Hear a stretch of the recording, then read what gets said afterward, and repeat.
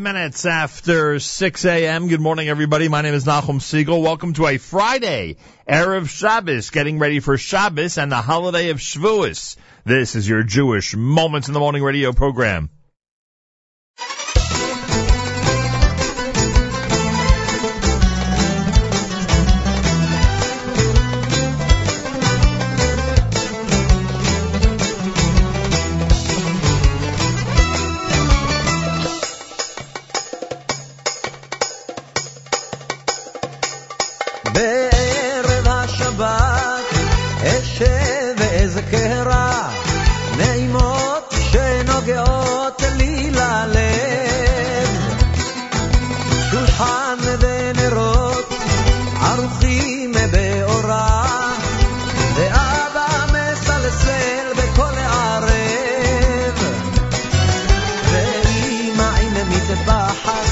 לשולחן מגישה מטעמים ומבט אוהב. אחיי ואחיותיי פוצחים בשירה, ואבא בפסוקים דובר. לכו נרננה וגם דרורי קרא, סורמי שלא אכלנו ושר הממונה. לכו נרננה וגם דרורי קרא, סורמי שלא אכלנו ושר הממונה.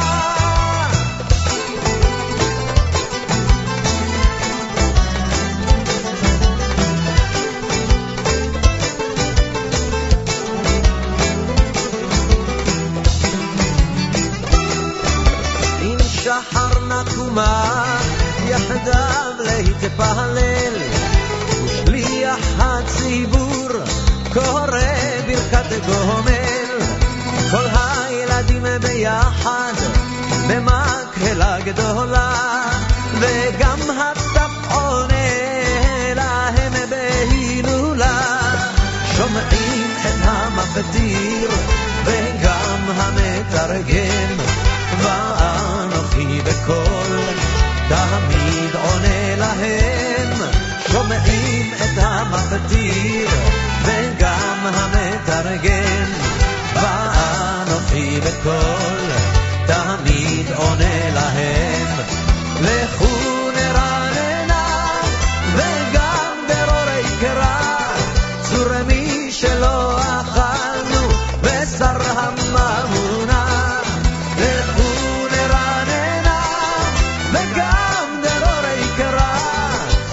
מי שלא אכלנו ושר הממונה.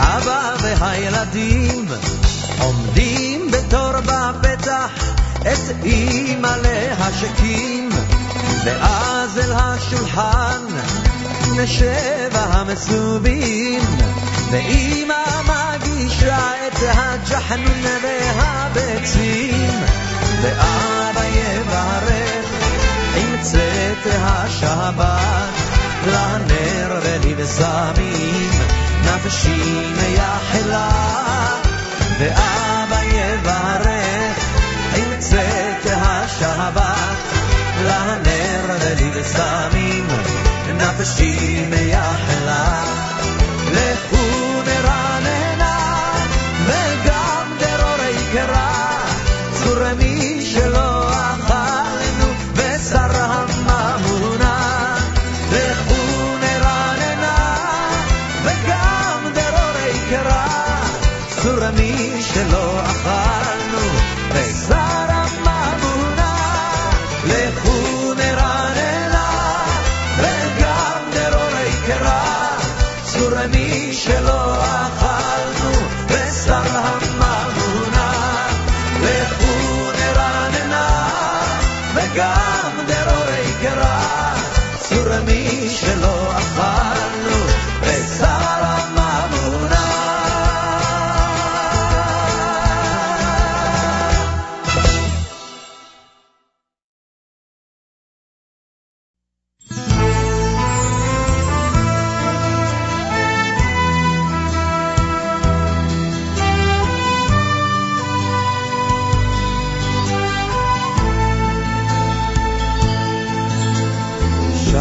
קורא אני לכו נרננה, לשבת אחת נריע נקדמה, בואי בשלום עטרת בעלה, זהו יום שבת שמחה וצהולה, תוך אמוני עם סגולה. שיר לשבת בואי קלה, שלום עליכם מלאכי השרת, מלאכי עליון. מי מלך מלאכי המלאכים, הקדוש ברוך הוא.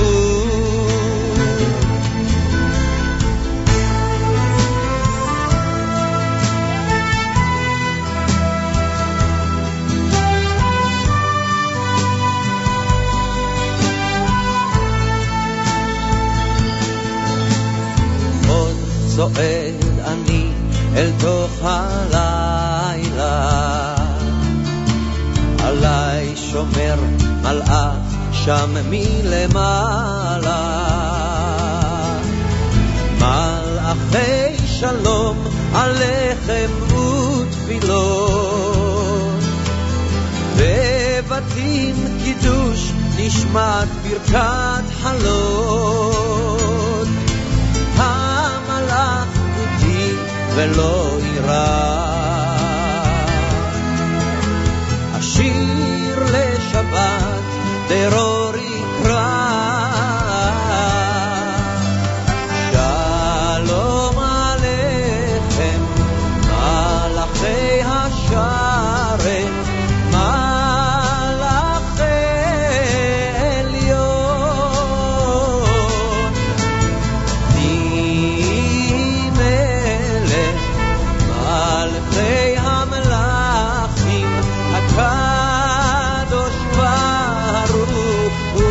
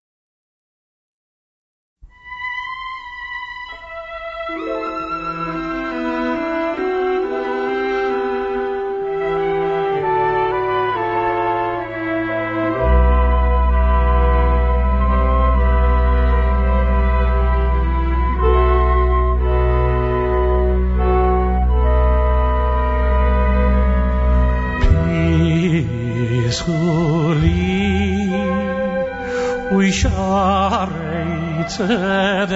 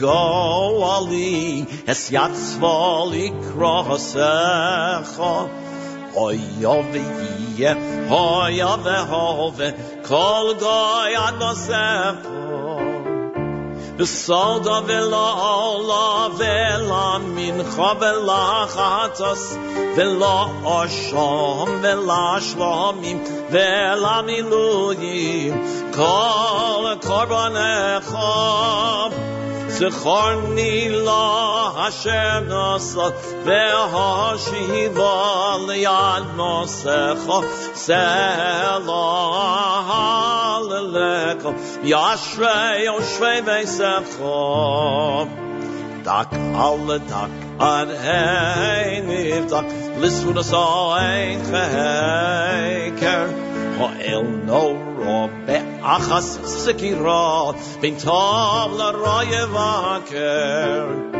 v'soda velo ala vela mincha vela chatas vela asham vela shlamim vela miluyim kol korbanecha zecharni lo asher nasa ve'hashiva Liyad nosecha selah leleka Yashrei yoshrei veisecha Adon Tzvaos berav delos Tiber kolom nesivos leiv Liv leiv Hatzur tamim palo V'soda velo ala vela mincha vela chatas vela osham vela shlamim vela miluyim kol korbanecha zecharni la asher nasa ve'hashiva liyad nosecha selah leleka Yashrei Yoshrei veisecha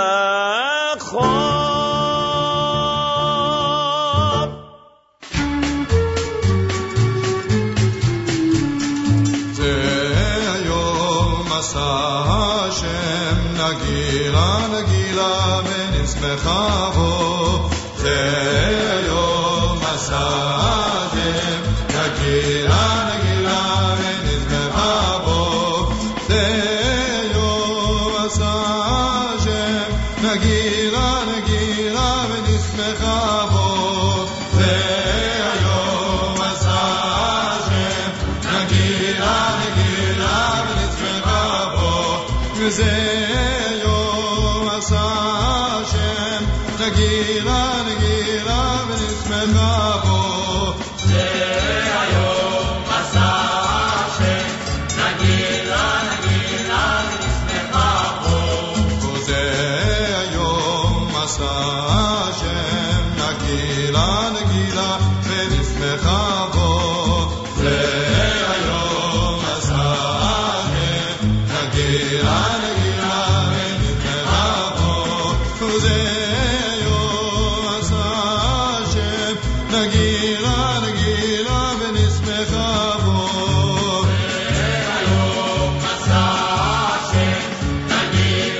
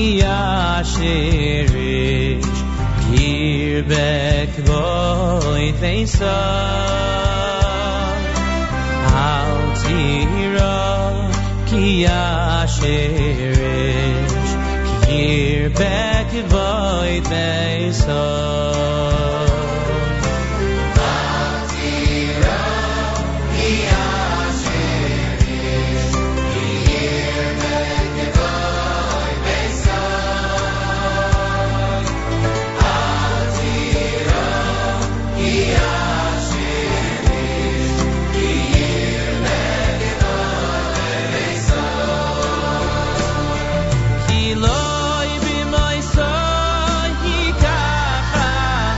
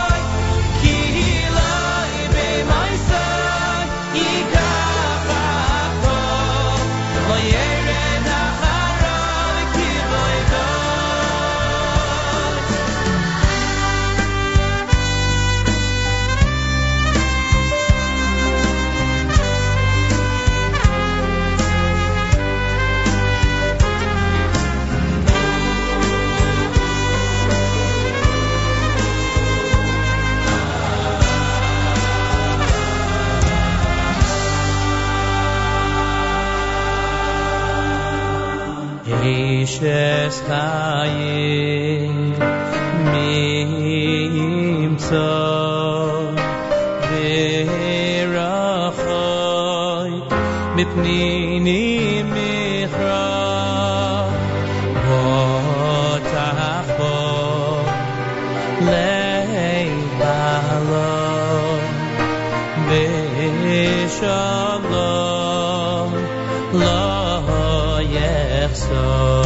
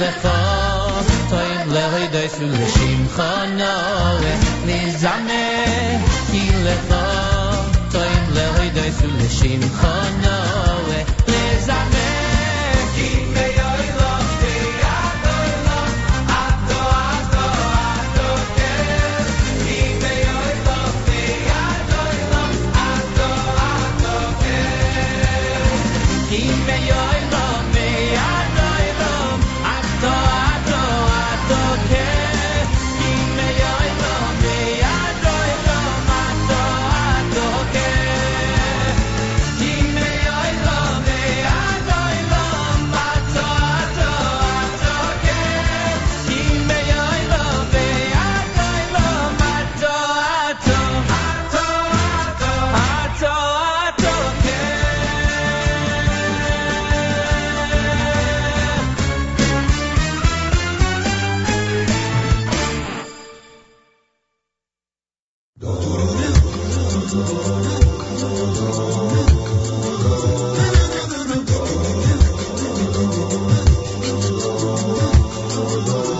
So many people came and told me eating meat on Yom Tov's an important part. So when Shavuot come upon us, I just have to serve all dairy from the start. Every little thing we eat is milchik. How about the mikveh parmesan? Please don't bring me any flation. Another piece of cheesecake, bring it on.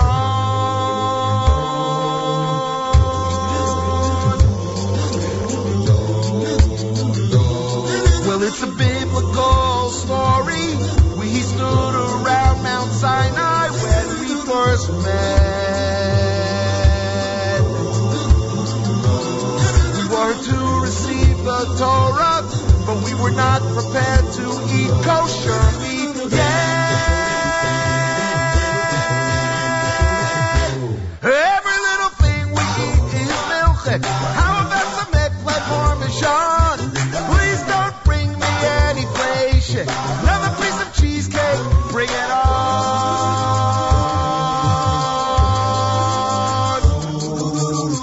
We've evolved to eat like that on this holiday. The dairy custom carried on from back in the day. So the children will elude me. No chicken on the bone. We will not have tongue with gravy. The blintzes stand alone. Every little thing we eat is milchik. How about some eggplant parmesan? Please don't bring me any flation. Another piece of cheesecake, bring it on. Every little thing we eat is milchik. How about some eggplant parmesan? Please don't bring me any flation. Another piece of cheesecake, bring it on.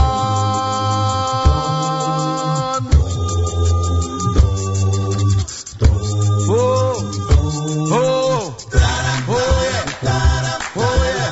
Every little thing, every little thing, every little thing, every little thing, every little thing we eat. Every little thing we eat.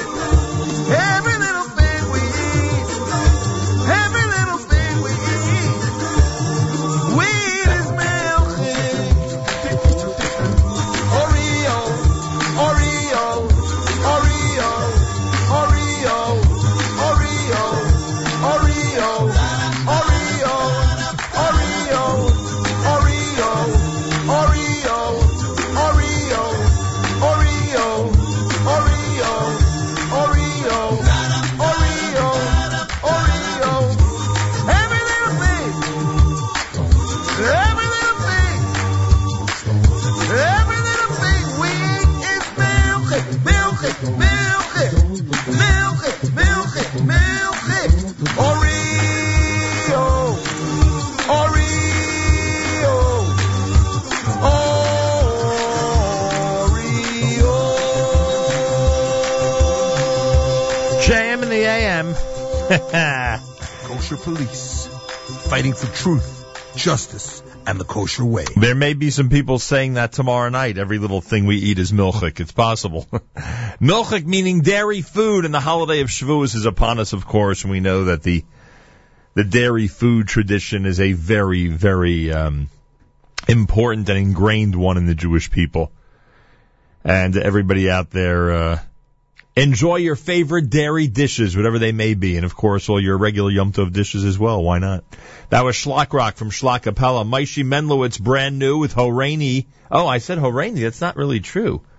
That was the Pathways, right? That was the Pathways medley off of his brand new CD. We're actually going to be using the opportunity, because of the release of the brand new Nostalgia album by the Nostalgia album by Moshe Menlowitz. We're going to use the opportunity to have a Nostalgia Day here at JM and the AM. So many people, for I don't know how many years, have been asking us for a day where we concentrate on the oldies. So we've chosen June 1st, with this album being the centerpiece. And Shia Menlowitz, of course, who's one of the greatest experts when it comes to oldies selections, is going to join me. We'll spend some time together that morning here at JM and the AM. Shlomo Kalbach with Zeh Hayom from the Hallel service. Sherwood Goffin Karkeli from Yontif. Ata V'Chartanu and Pischuli from the Hallel. That's been Sion Schenker. Shalom Aleichem and Erev Shabbat by Yoel Sharabi on this Erev Shabbos, and Regesh Moda'ani opening things up as we say good morning. It's Friday on this May 22nd, day 4 in the month of Sivan, the year 5775, Tafshinai and Hay. Day 48 in the counting of the Omer. Can you believe it? Day 48.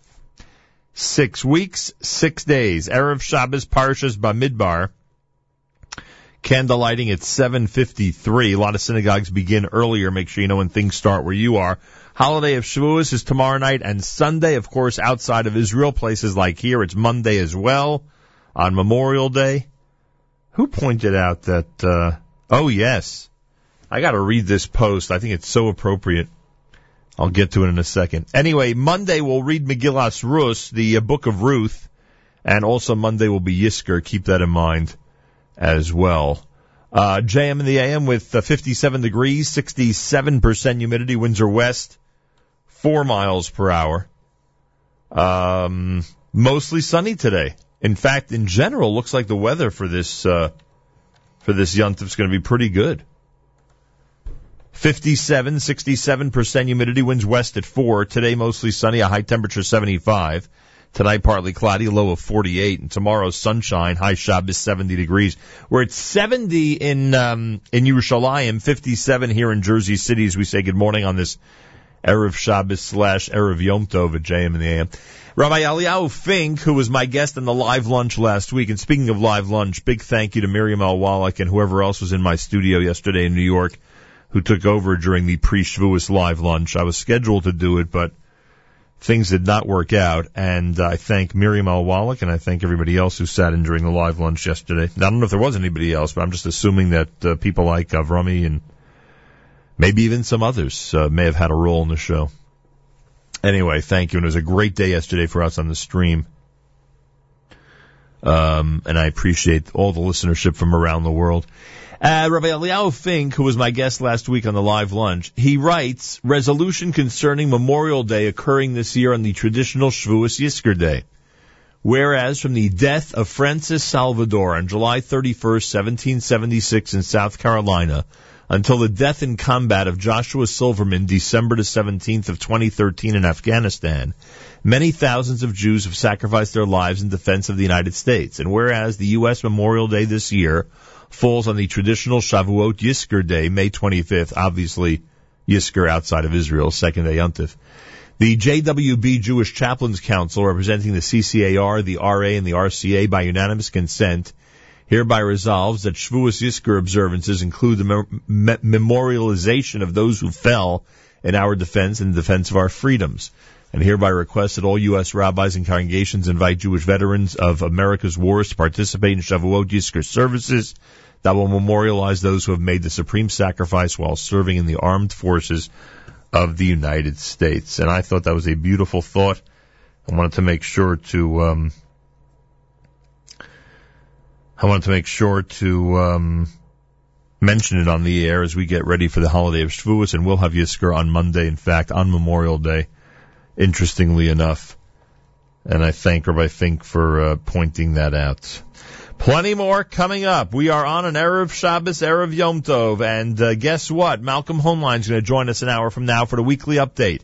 Plenty more if you keep it here at 91.1 FM, 90.1 FM in the Catskills, Rockland County, 91.9 on the FM dial, around the world on the web, jmandtheam.org.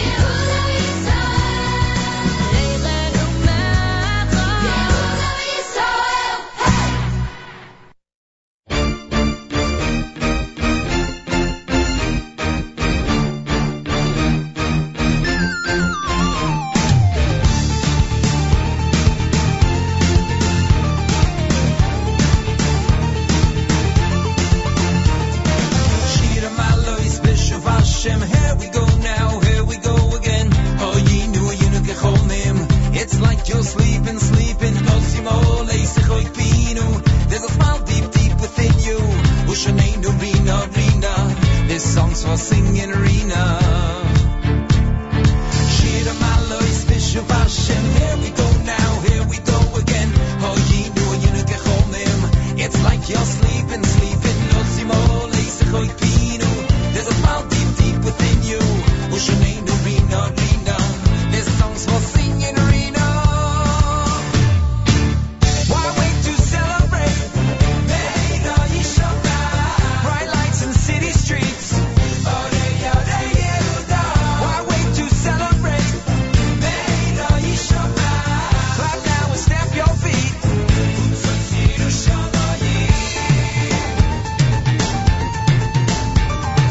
Shira Malois Bishop Hashem. Here we go now, here we go again. Oh, ye know you know Gechonim. It's like you're sleeping. No Simo, Leisachoi Pino. There's a smile deep within you. Ushanei Rina. This song's for singing arena. Why wait to celebrate? Meina Yishama. Bright lights in city streets. Why wait to celebrate? Meina Yishama. Clap now and stamp your feet.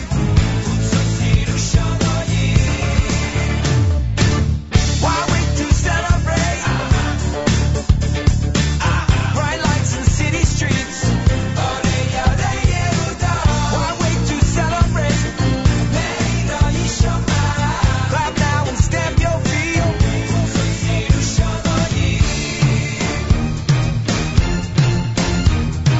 הלך ילך ובחול עושה משך חזרה בוא יבוא ברינה הלך ילך ובחול עושה משך חזרה בוא יבוא ברינה הלך ילך ובחול עושה משך חזרה בוא יבוא ברינה הלך ילך ובחול עושה משך חזרה בוא יבוא ברינה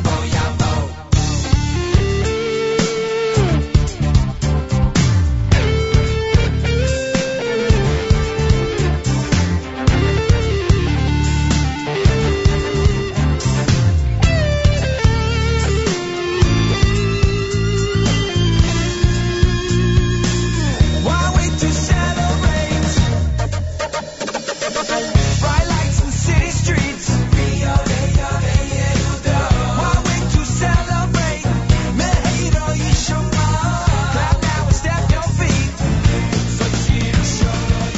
Why wait to celebrate? Bright lights in city streets. Why wait to celebrate? Meina Yishama. Clap now and stamp your feet.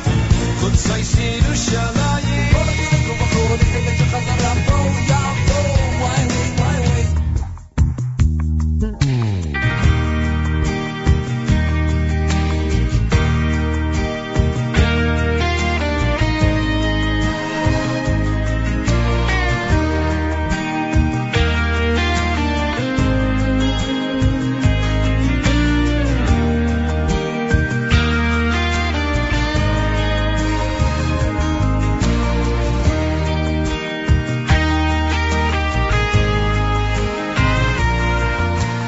Moidim anachnu lo, Zoatahu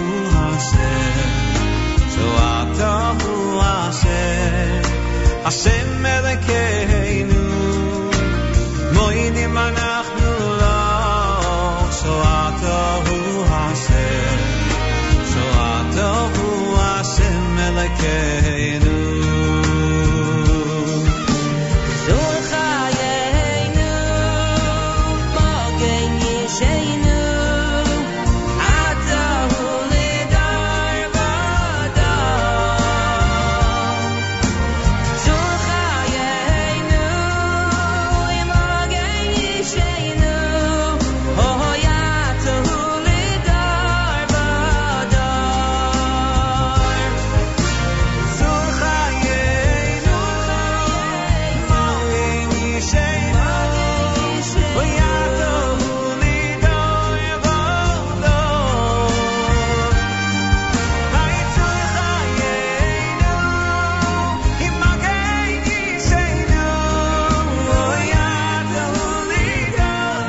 The combination of Simcha Leiner and Baruch Levine on that brand new CD that was just recently released.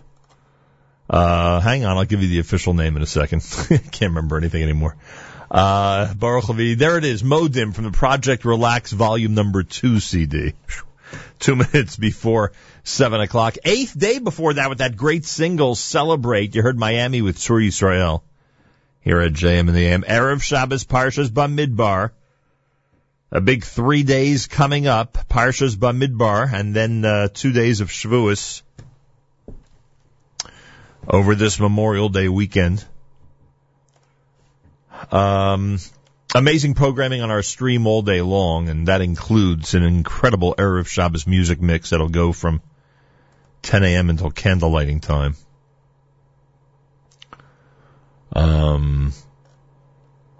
So take advantage. Listen in and get into the holiday spirit with an amazing program. I think you'll enjoy it. All the way from 10 a.m. Eastern Time until candlelighting time for the Kedem Erev Shabbos music mix here on jmam.org. Also the NSN app, and the app gives you the opportunity to comment on anything that's happening during our programming. It's obvious that whoever was most recently on the app and commenting on the app was listening to the archive. See, we get the comments. I don't think people out there, I don't think the regular app user would see it the way we see it, because we see the app comments on the back end as they come in. So someone just spent time commenting on the Yom Yerushalayim special as they were listening to the Kolot, to the voices of 1967 that Mayor Weingarten was presenting. It's just incredible. And there's still a lot of great reaction on the app in the comment section to the interview yesterday with Dr. Rick Hodes. I want to thank everybody who tuned in and thank everybody who went ahead and commented and sent us emails about it. There are a lot of Jewish heroes out there, a lot of unsung heroes, some heroes who eventually, after their incredible hard work over so many years and decades, do get the recognition. I was so glad we were able to have him in here yesterday, and whatever you could do to support his work, believe me, it's an amazing Kiddush Hashem that he makes every day. Friday morning, Erev Shabbos, candlelighting at 7:53. It's America's one and only Jewish Moments in the Morning radio program, heard on listeners-sponsored WFMU East Orange, WMFU Mount Hope, Rockland County at 91.9 on the FM dial. Broadcasting live from the Sonia and Robert Gold studios in Jersey City, New Jersey, around the world on the web, jmam.org. Galei Tzal in the background. Do our news from Israel coming up. Monday we read Megillas Rus, the book of Ruth, and we also have Yizkor on Monday, as we said. Keep that in mind for the second day of the holiday of Shavuos. News from Israel next, then we'll head into the 7 o'clock hour. Malcolm Hoenlein is going to join us. Talk about the events of the week, and of course Rabbi Yudin is coming up with words about Parshas Bamidbar and the holiday of Shavuos in the 8 o'clock hour this morning at JM in the AM. Galei Tzal, Israel Army Radio, 2 p.m. newscast next at JM in the AM. גלי צהל השעה 2, כאן שיבל קרמי מנסור עם מה שקורה עכשיו. נשיא המדינה לשעבר שמעון פרס טוען כי רוב מכריע של הישראלים עדיין תומכים בפתרון שתי המדינות. In Israel there is a clear majority for the two-state solution. It is being supported by the majority of the people, and I'm convinced there will be no better, and there is no better alternative for the two-state solution. את הדברים אמר פרס בכינוס כלכלי בינלאומי בירדן, שבו משתתפים גם מלך ירדן עבדאללה, יושב ראש הרשות הפלסטינית אבו מאזן ונשיא מצרים הסיסי. חשש בעולם מפני הרס אוצרות התרבות העתיקים בעיר תדמור בסוריה בעקבות נפילתה שלשום בידי דאעש. כתבנו ג'קי חוגי. נשיא צרפת פרנסואה הולנד קרא לקהילה הבינלאומית לפעול ואמר כי דאעש מהווה איום על אוצרות המורשת האנושית. חמושי הארגון נוהגים להתנכל לשרידי העולם הקדום שמייצגים עבורם את עידן האלילים שלפני הופעת האסלאם. בחודשים האחרונים הם הרסו את האתר האשורי תל נמרוד, וגם נפצו פסלים במוזיאון העתיק במוסול. איתן חנני, חשוד ברצח בת זוגו מירה פלט, שוחרר הבוקר למעצר בית בתנאים מגבילים. כתבנו איתמר קציר מזכיר שחנני חשוד שירעיל את זוגתו וסיפר לבני משפחתה שמתה מסרטן. 2 פועלי בניין נפלו מפיגום בגובה 15 מטרים באתר בנייה באשדוד. שניהם נפצעו קשה, אחד פונה לבית החולים סורוקה בבאר שבע, השני פונה לבית החולים קפלן ברחובות. רוכב אופנוע שבר את רגלו הבוקר לאחר שהתהפך במסלול רכיבה הנקרא דרך הסוכר בנחל אוג שבמדבר יהודה. בשל מיקום התאונה הרוכב חולץ רגלית בסיוע אלונקה ולאחר מכן באמצעות אמבולנס. מעיריית אשקלון נמסר כי חוף בר כוכבא בעיר סגור לרחצה בשל זיהום. שאר החופים פועלים כסדרם. מאולפן גלגלץ נמסר שבכביש מספר 85 יש עומס תנועה מצומת קרמיאל עד צומת רמה, כביש מספר 70 עמוס מצומת התשבי עד צומת יוקנעם, כביש מספר 6 לצפון עמוס ממחלף עירון עד מחלף עין תות. התחזית לסוף השבוע, היום מעט קריר לעונה ובשבת עלייה קלה בטמפרטורות. ולסיום, בחג השבועות הקרב ובא יערכו הקיבוצים כ500,000 ישראלים באירועי הבאת הביקורים. כתבנו רמי שני. החיים בתנועה הקיבוצית מתנהלים בין חגי השבועות, והחג הוא גם מועד לסיכומים שונים. 274 קיבוצי ישראל יערכו כ500,000 מבקרים בטקסי הבאת ביקורים, בהם תוצג תפוקה חקלאית בהיקף של כ14 מיליארד שקלים, 45% מכלל הייצור החקלאי בישראל, וגם 3,200 תינוקות שנולדו מאז החג בשנה שעברה, 45 מהם בקיבוץ נען.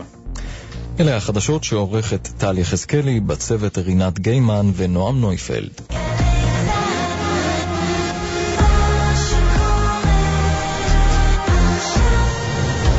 עכשיו בגל"צ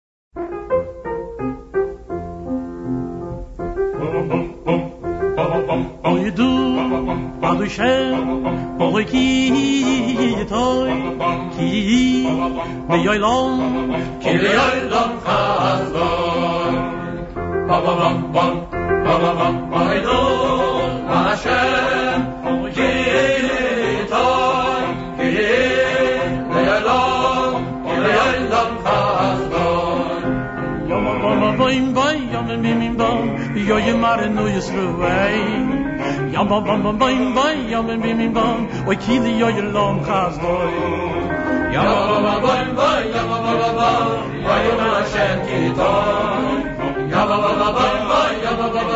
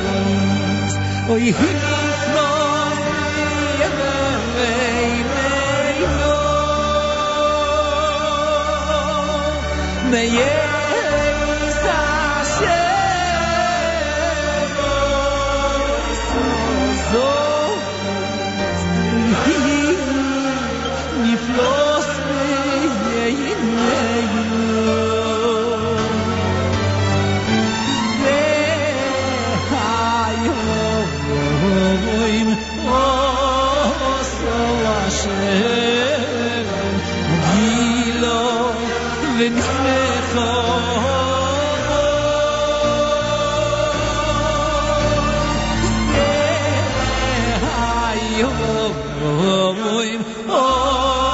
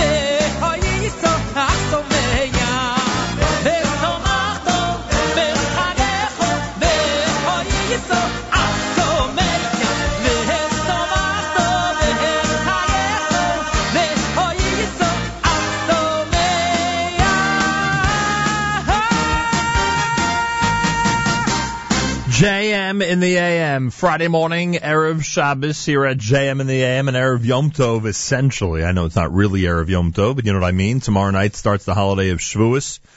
Weekly update coming up here at JM in the AM. We'll do that with Malcolm Hoenlein, Executive Vice Chairman of the Conference of Presidents of Major American Jewish Organizations. We'll do that coming up.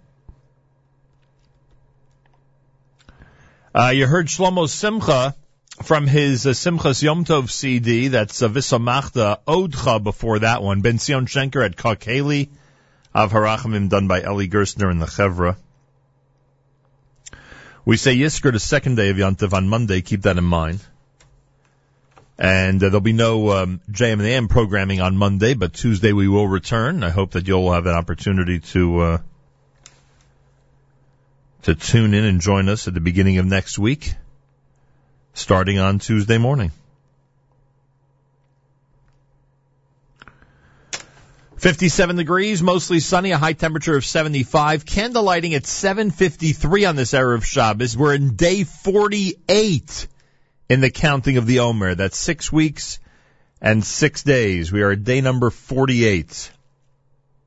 I want to remind everybody that on Wednesday, next week, Wednesday night, starting at 8 p.m. at Congregation Rinat Yisrael on West Englewood Avenue in Teaneck, New Jersey, join the launch of Teach NJ Students. Teach NJ Students is a partnership of the New Jersey Jewish Community and the Orthodox Union Advocacy Center. There are a whole list of participating schools already, and this whole effort will kick off in Bergen County this coming Wednesday night, 8 p.m. at 389 West Englewood Avenue at Congregation Rinat Yisrael. You can go to advocacy.ou.org, advocacy.ou.org. And we'll speak more about this as we get closer and closer. A very important effort. As we said when Josh Brzezinski was here, we have seen success in New York State, because of the efforts of Teach NYS. Well, now Teach NJS has been formed in New Jersey, and hopefully you'll see similar, if not better, results over here.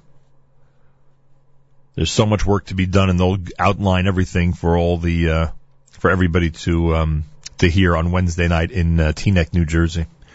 So Rabbi Merkin contacted me. Occasionally, as you recall, there are certain Yomim Tovim, whether it be Rosh Hashanah or Simchas Torah or Shavuos, where they're looking for people to help a community. Now, the problem with this one is that it's a 6.5 hour drive from the New York area. So if there is a group of guys out there that want an adventure today and want to spend a 3-day yontif being mechazek, strengthening a small kehillah, which is about 6-7 hours from here, I suggest it could be 3 guys, 4 guys, even 2 guys. If you want to just help with the minyan, maybe with some of the laning and davening, just making things nice for the next 3 days for a community. They are providing travel and food expenses. They are providing a small stipend. The problem is, like I say, that Shabbos starts at 7:53, and this place is about 6-7 hours away.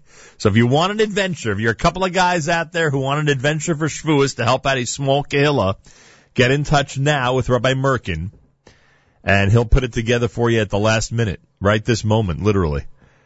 He's at 9, and you can get on the road by 9 o'clock, and you can start heading out.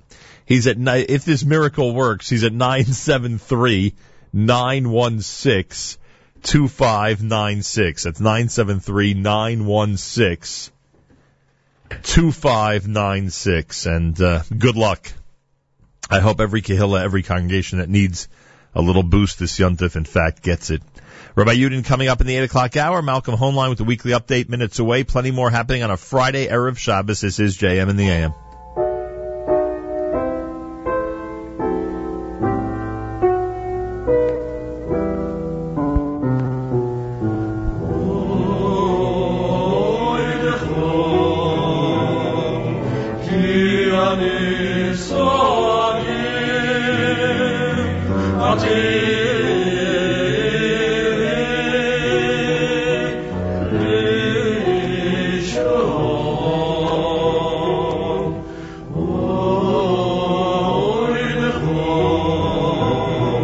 Yeah.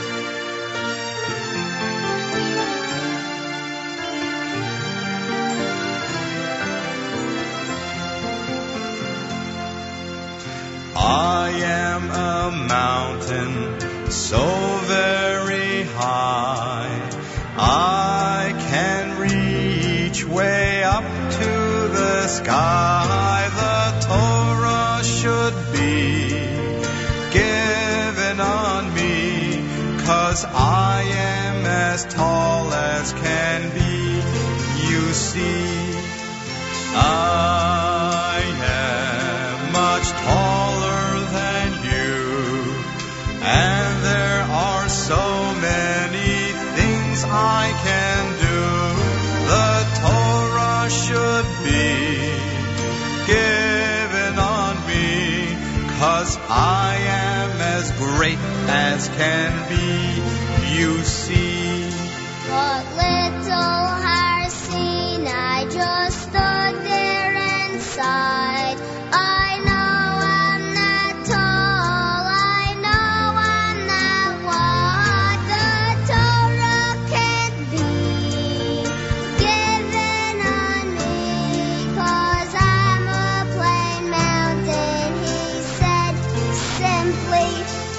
from all the mountains Hashem chose Sinai, because he did not hold himself so high. He had so simple and humble ways.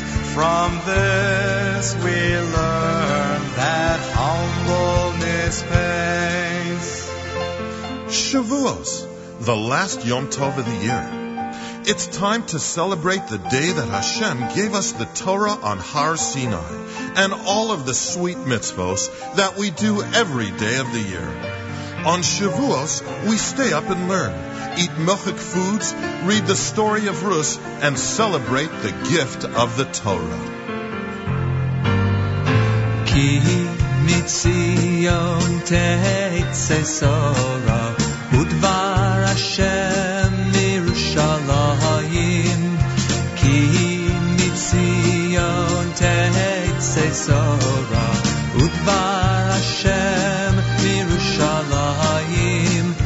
Ki mitzion teitze sora udvar Hashem mirushalayim. Ki mitzion teitze sora udvar Hashem mirushalayim. Ki mitzion teitze sora udvar Hashem mirushalayim. Ki mitzion teitze sora udvar Hashem mirushalayim. Ki mitzion teitze sora udvar Hashem mirushalayim. Ki mitzion teitze sora udvar Hashem mirushalayim. Little Torah, let me hold you tight. Teach me all the mitzvos that I may do right. The Torah teaches every Jew. Torah, Torah, I love you. Little Torah, let me hold you tight. Teach me all the mitzvos that I may do right. The Torah teaches every Jew. Torah, Torah, I love you. Baruch Elokeinu, Shevranu lefado, v'hivdilanu min hatovim, v'nasalanu Torah semes. Baruch Elokeinu, Shevranu lefado, v'hivdilanu min hatovim, v'nasalanu Torah semes. Baruch Elokeinu, Shevranu lefado, v'hivdilanu min hatovim, v'nasalanu Torah semes. Baruch Elokeinu, Shevranu lefado, v'hivdilanu min hatovim, v'nasalanu Torah semes. What a great year it's been. And we look forward to next Rosh Hashanah and all of the Yom Tovim of the coming year. This is Uncle Moshe wishing you all a good Yom Tov.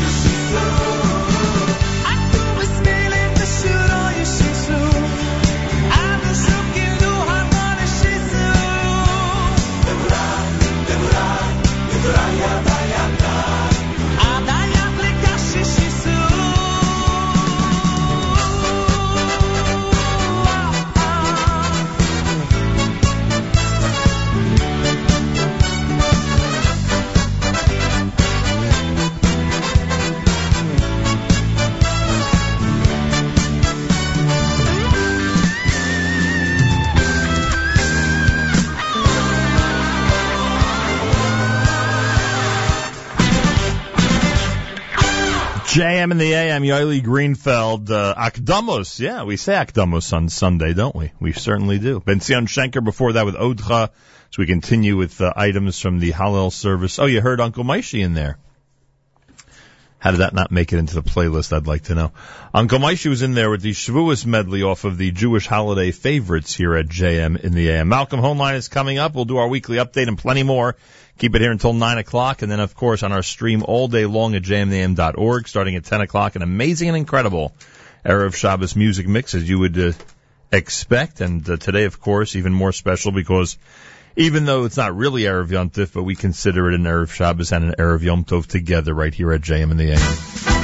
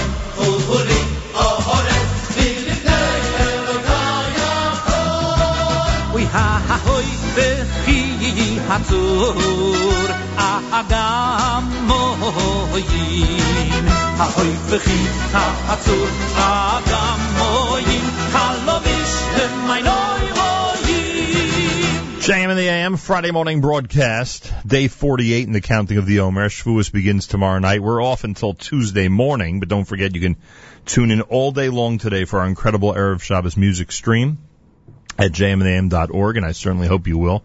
We'll read Megillas Rus on Monday, on the second day of Yom Tov, and Yizkor, of course, is said Monday as well. Candlelighting 7:53 on this Erev Shabbos here at JM in the AM. I want to thank our friends at JewishWorldReview.com. You have a 3-day Yom Tov coming up, so you may want to print that 1,000 or maybe 2,000 articles that Jewish World Review is featuring. There's certainly enough there, I can tell you that much. Our friends at JewishWorldReview.com continue to enthusiastically recommend our live stream to their amazing readers, and we thank them, wish them a very happy Shavuos. Also, speaking of which, I want to give a special thank you to OnlySimchas.com.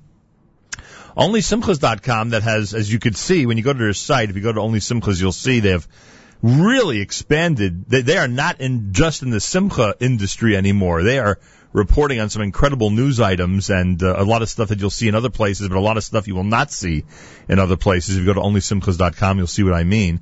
And yesterday and the day before, they considered, and I thank them, as top news stories, the two medical discussions that we had here at JM in the AM. In fact, I was just speaking to Malcolm about this off the air. On Wednesday, we spoke with Dr. Jonathan Halevi, as he was one of the leaders of the rescue mission in Nepal from Shaarei Tzedek Hospital in Israel. And yesterday, of course, Dr. Rick Hodes, the hero that we introduced to you from Ethiopia. And Only Simchas made a very big deal about both, and I thank them very, very much. Go to OnlySimchas.com. You'll see what I mean, that they are even bigger and better than they were during their glory years. Now they're heading to the next stage of glorious years. Malcolm Hoenlein is Executive Vice Chairman of the Conference of Presidents of Major American Jewish Organizations, joins us for the weekly update here on an Erev Shabbos. Mr. Hoenlein, welcome back to JM in the AM. Thank you. It's good to be with you as always. So I mentioned Dr. Rick Hodes off the air to you. Tell our listeners the story you started to tell me. Yes, I was in the White House and several years ago, and the Vice President, Al Gore, was at the meeting, and we finished about a very serious issue, which I recall, and he said to me, you have to stay behind.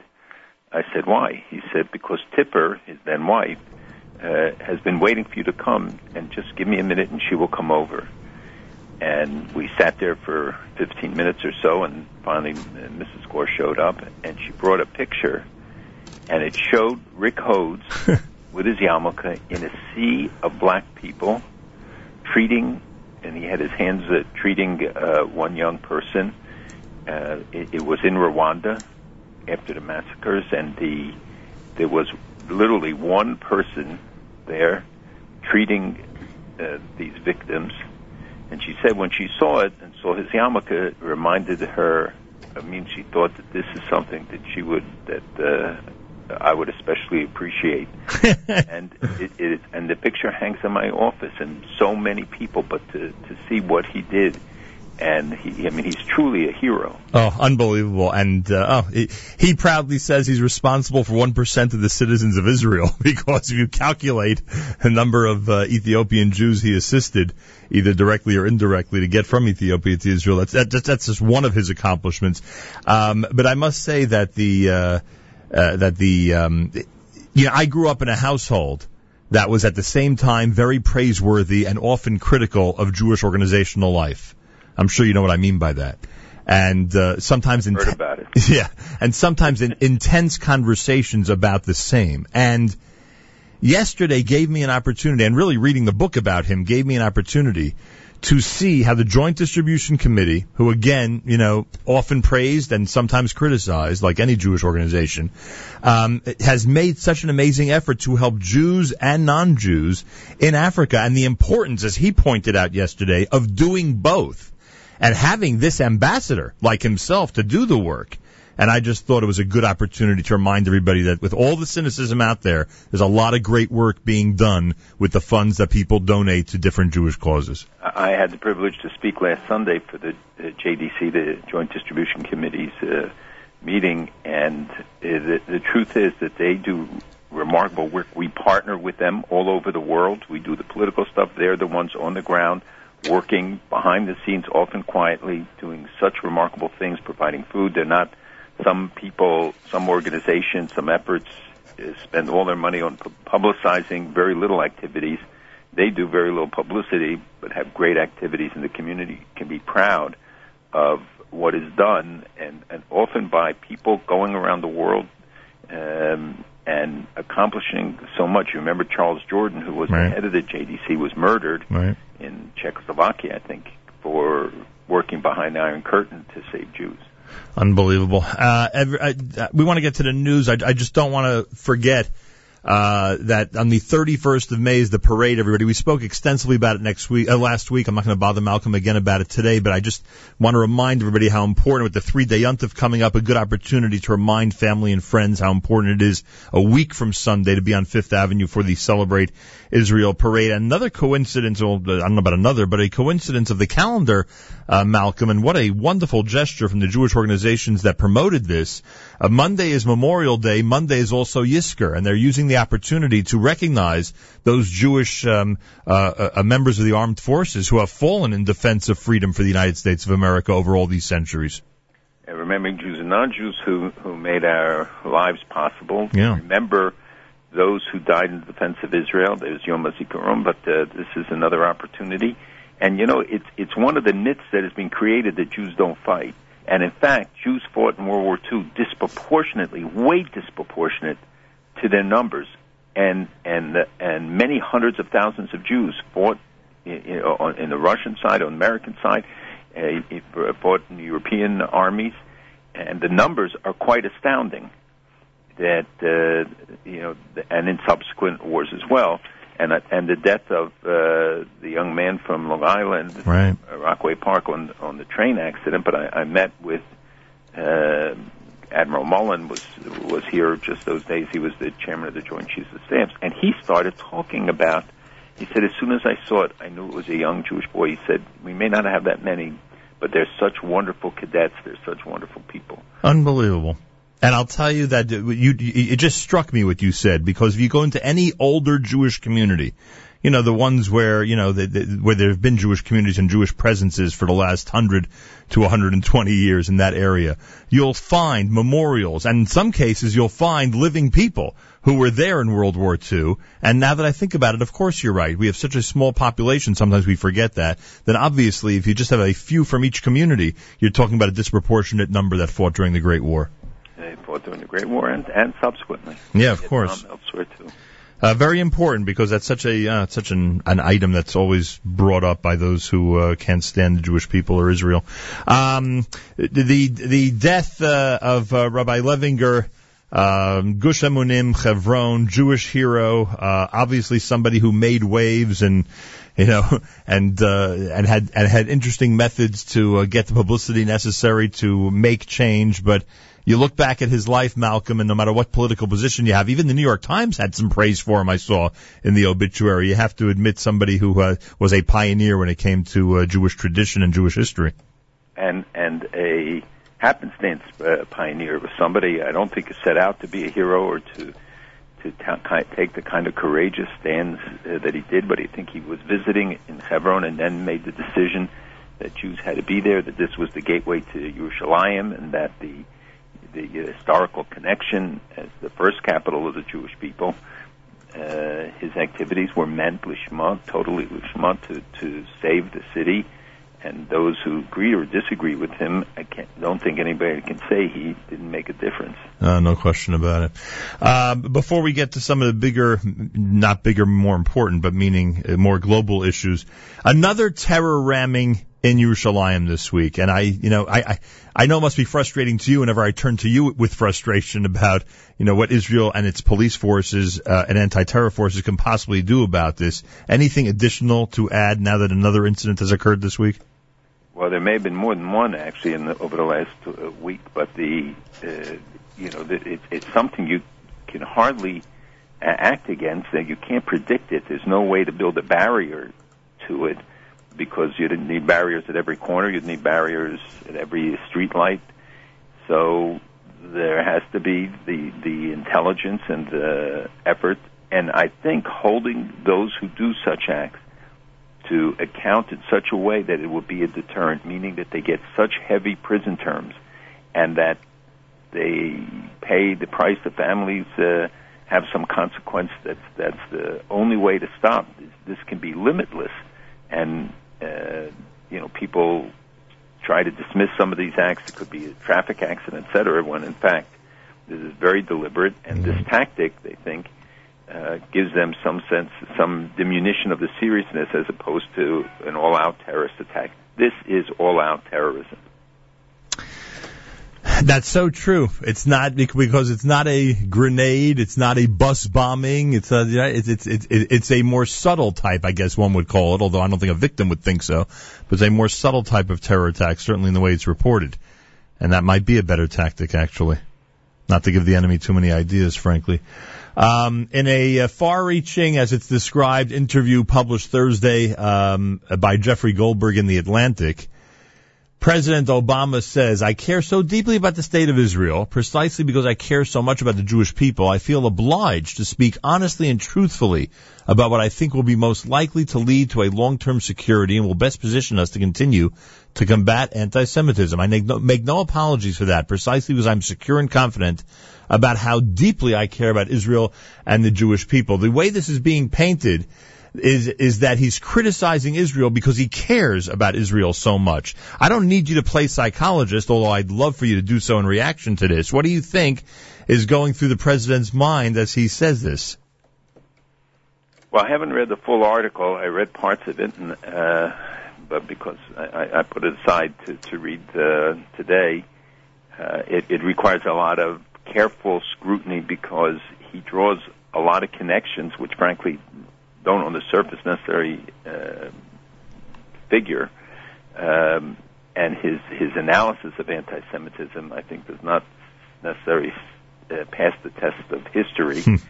But you can see that he, and we saw it when we met with him a few weeks ago, that he's deeply offended and takes very personally the comments made about him, the hints at anti-Semitism or being anti-Israel, and clearly he has decided that he's throwing down the gauntlet to the Prime Minister and to others to attack some precepts that I think have been accepted for a long time, that he is also signaling what I think we can expect for the next 600 days of his administration. He says, and I quote, "Look, 20 years from now, I'm still going to be around, God willing. If Iran has a nuclear weapon, it's my name on it. I think it's fair to say that in addition to our profound national security interests, I have a personal interest in locking this down." For somebody who has a personal interest in locking this down, you'd think he'd be behaving and negotiating a bit differently. Well, I think if we look just at the developments on two fronts of the last few days, we see that the Iranians are moving ahead in Iraq. They're moving ahead in Yemen. They've challenged the Western, the American blockade and that of the Saudis and the others of their ships coming in because they were resupplying weapons, and now they have the ship that went to Djibouti, and we'll have to see what was on board it. I think they probably would run that ship clean in order to bring in other ships that are not clean. But we know that they continue to resupply them, to resupply Hezbollah and Hamas, and to continue their terrorist activities. But if you look in that article also, you'll see a figure there that I think is quite astounding, and that is he talks about the release of $150 billion. We originally talked about $30 billion, then $50 billion, then somebody hinted $100 billion, but nobody has ever said $150 billion in potential relief that Iran would get on signing a deal, none of which would be subject to the limitations on the sanctions. And that amount of money will so dramatically change things, because it's not money that will go to the benefit, as he indicates, that Rouhani and others would use it for the people. None of that will go to the people. The money will go to fostering the goals of Khamenei. And if you saw Khamenei's statements this week, not only does he again attack America and say that America is the enemy of Sunnis and Shiites, and proceeds to denigrate America in every possible way.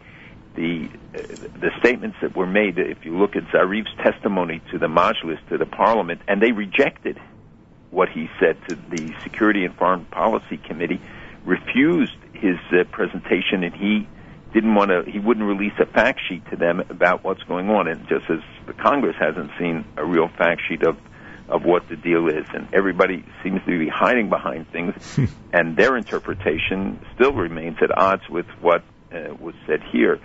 And they say that it'll take a year to get the banking sector going, and that the business things will take a long time to ramp up, but that money will be there, and once it's released, it's fungible. It can go in any direction. There's no way that you can prevent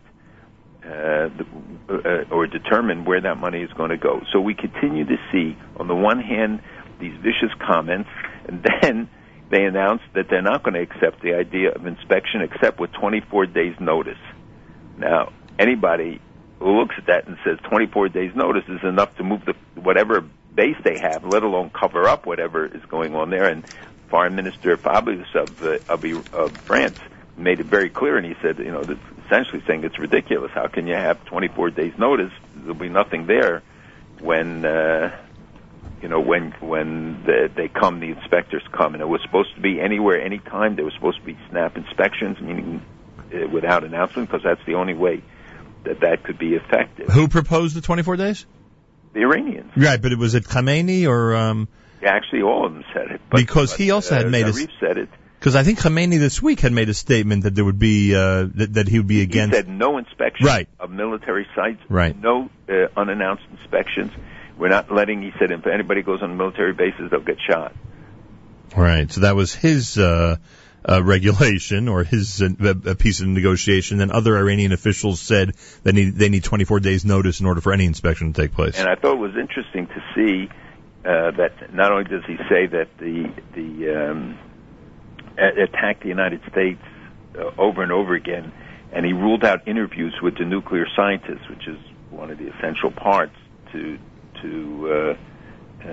making this effective, and they refused the inspections in Yemen.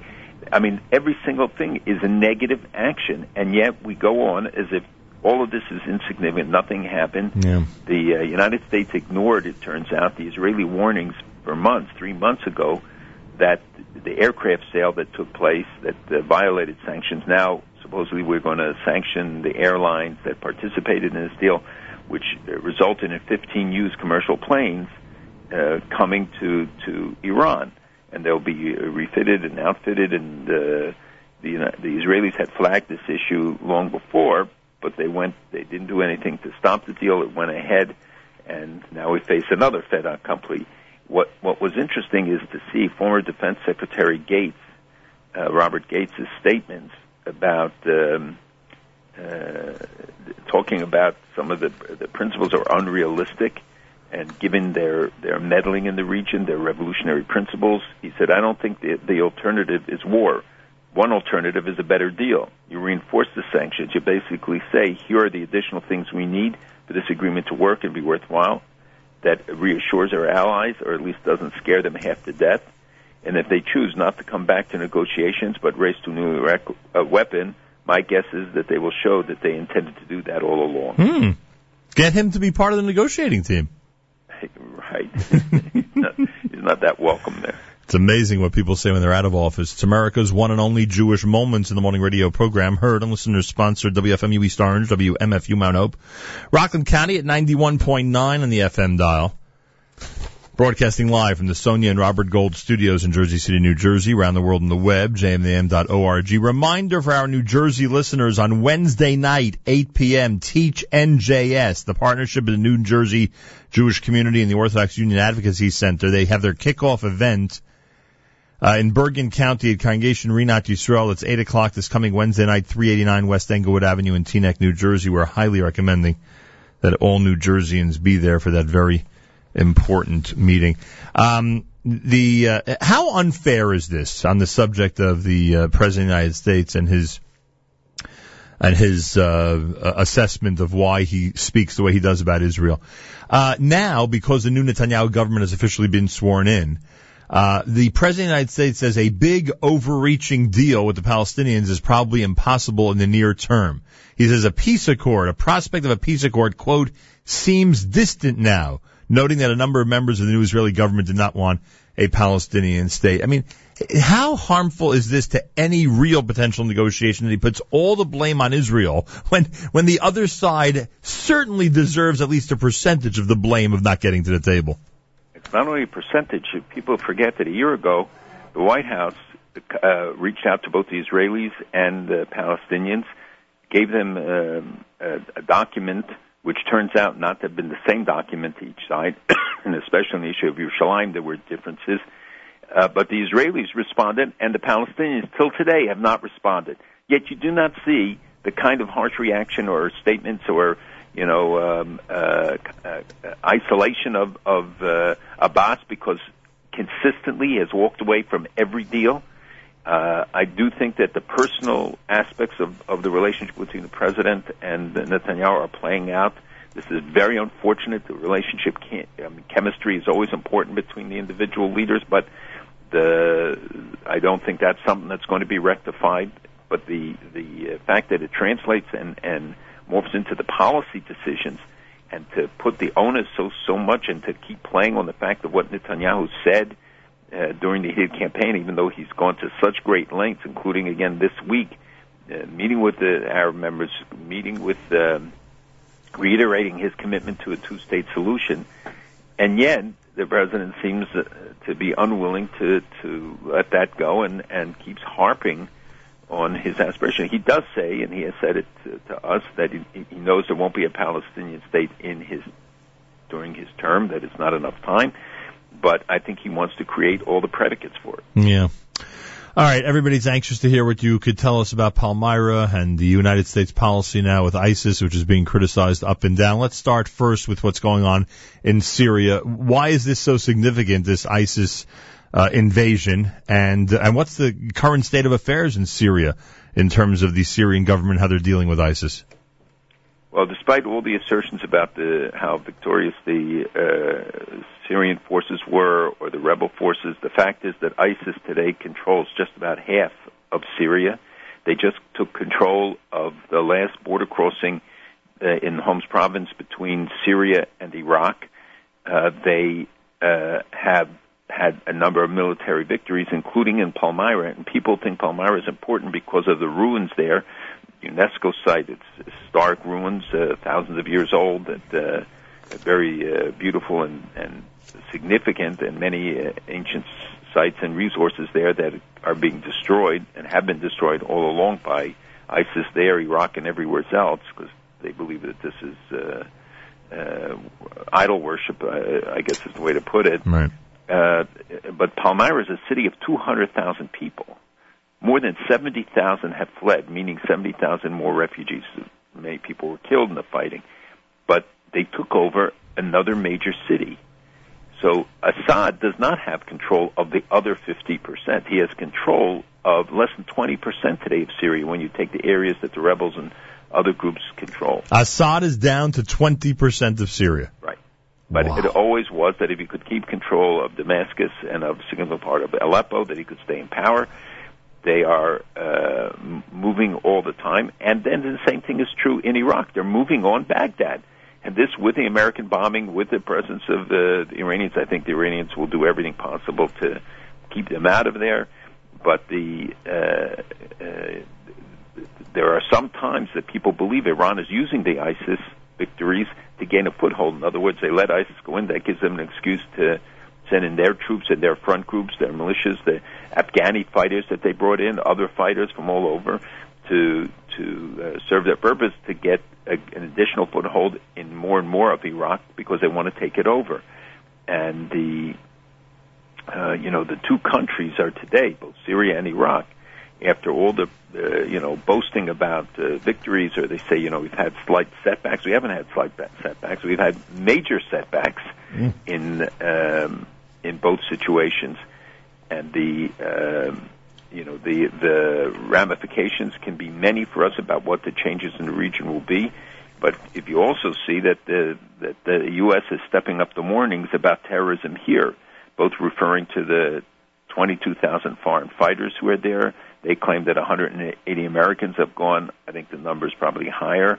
But they say that hundreds, maybe thousands of Americans are seeing recruitment pitches from Islamic State on social media. And they come on saying, kill, kill, kill. And this is from the head of the FBI, not me, who's been warning about this for a long time. And people, say, oh, it's depressing to hear all these things. No, this is the reality we got to face. And people can feel good that if Assad is toppled, but you got to think about what's going to be the day after, what's going to replace it. And the chutzpah of Iran, the way they challenge us, whether it is in Yemen or whether it is in Iraq or in Syria, and the fact that the other Arab countries look at it and say that we essentially, the United States, is turning it over to Iran, that we brought them in, that we're giving them the opportunity to gain more and more control, and we will regret it. So something will come back to haunt us. So does Syria go into the ISIS column? If like on election night where they award a state, to either Democrats or Republicans eventually, like how many countries at this point, would you paint with the ISIS color? I guess it would be black, with the ISIS black flag. How many at this point do they essentially control? Well, they don't control whole countries yet, but they certainly are on the verge in Syria of gaining the upper hand. They are certainly very successful in Iraq and have increased their thing. And they may not be looking to take over the countries as a whole, though ultimately they would like to. But even if they can, as they do today, control huge swaths of both countries that will remain theirs and under their control. And if Syria is divided between Sunni Shiite, it will also be divided with Kurds, and the ISIS group will have its role. But ISIS is now, for instance, operating in Libya, and they have successfully established themselves, and they want to use it as a jumping-off point into Africa, not just against Egypt and not just in the Sinai and Gaza, but primarily against Africa. They're also operating in Libya, and there's a new group that was created by Iran in Gaza because they dropped their support of Palestinian Islamic Jihad because they didn't support them in something, I forgot which issue. But we also see that ISIS continuously tries to gain a foothold there. So it's not that they control countries, but they're increasingly controlling and maybe determining the fate of countries. It's funny, I literally just Googled, with that question, where is ISIS, quote unquote, and one of those maps that I just envisioned or imagined popped up. Tremendous presence in Iraq, as you've described to us, especially in the northern portion. And it seems in Syria as well, the northern portion of that country. Not close to the Israeli border, though, at this point. You'd agree? Well, that's only, they don't have a heavy presence, but they do have a strong presence there. They have tried to make encroachments on that because that is going to be the advanced border of Iran. It continuously says so.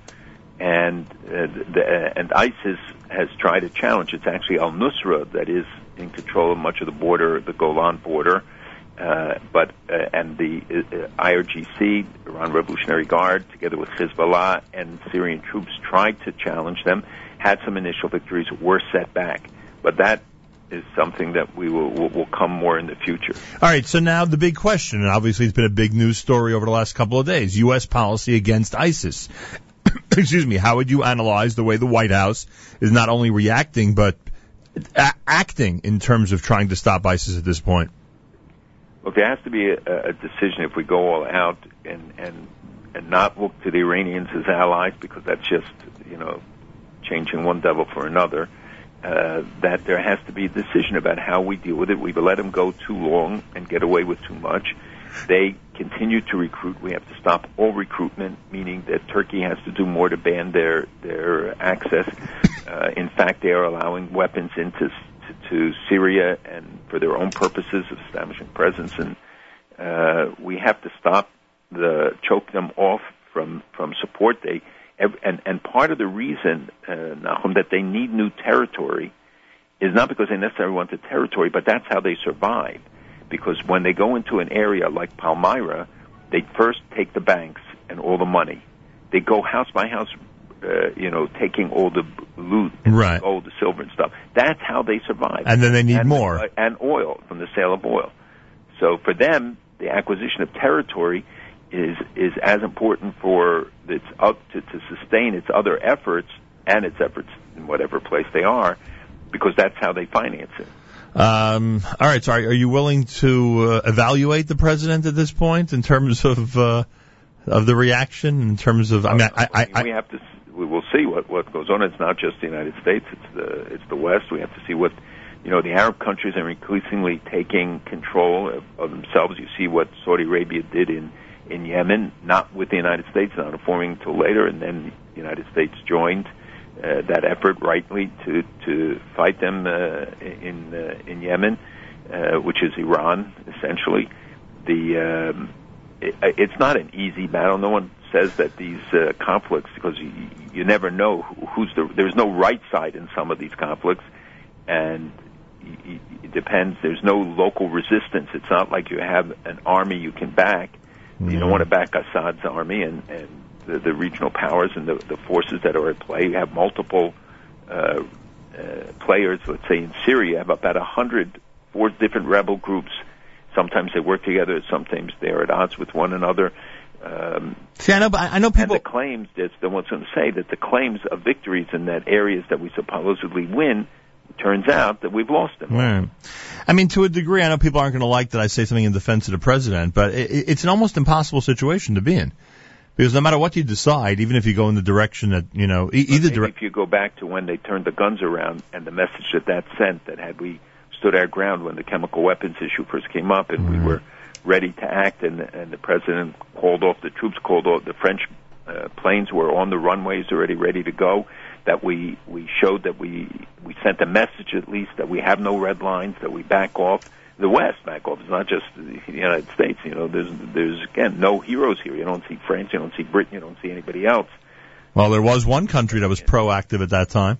Although I don't know if they'd admit it, but Israel certainly, at least according to the sources, took a couple of actions that were necessary. They have taken several times actions that were not only necessary but essential. Allegedly. To prevent the shipment of weapons, according to what was reported on Nachum Siegel's program.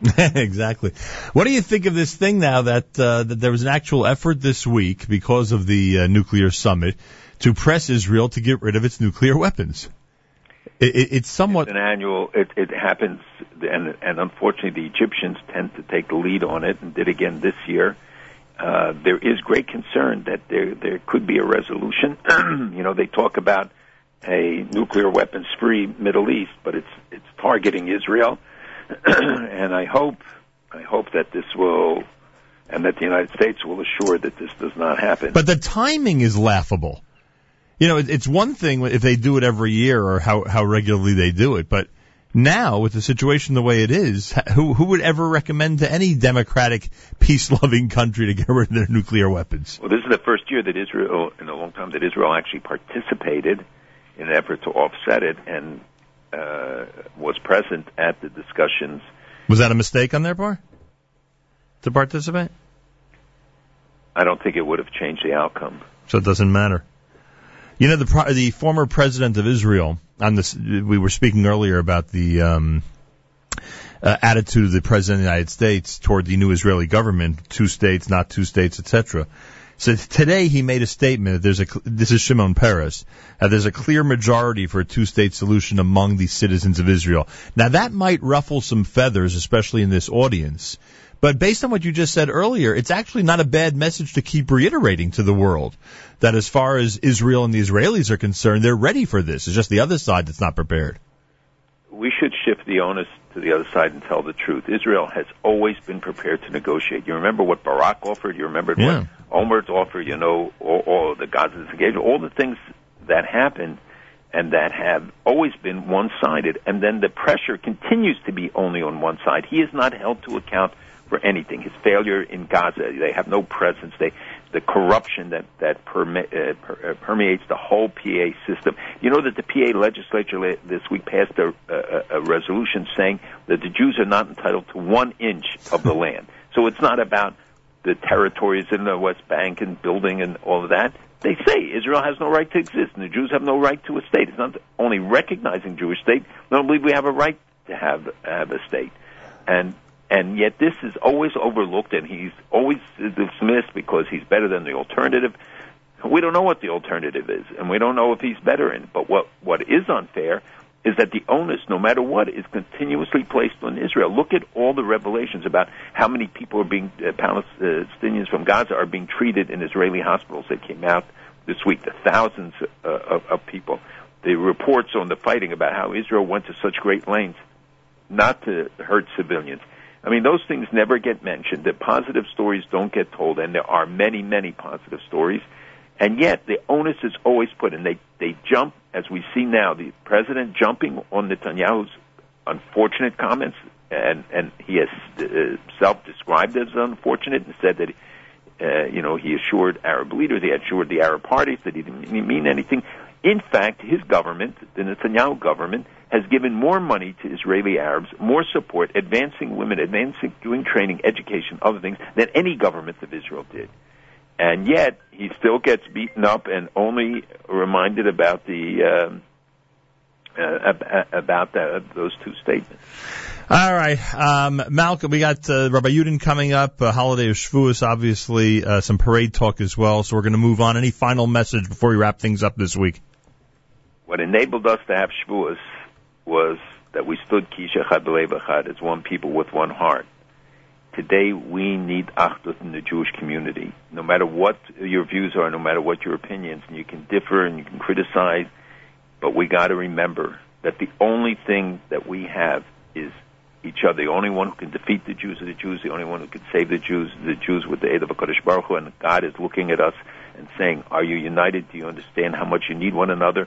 Look, in London, they're going to have this massive demonstration, July 4th, that they're anticipating of neo-Nazis, real neo-Nazis in major Jewish neighborhoods, the rise of anti-Semitism, the global effort that we are encountering everywhere, including the United States.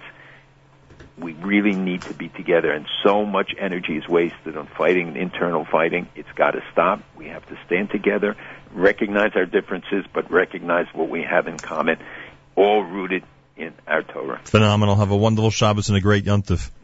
There is Malcolm Hoenlein, Executive Vice Chairman of the Conference of Presidents of Major American Jewish Organizations. A week from today. It's a short week next week, obviously.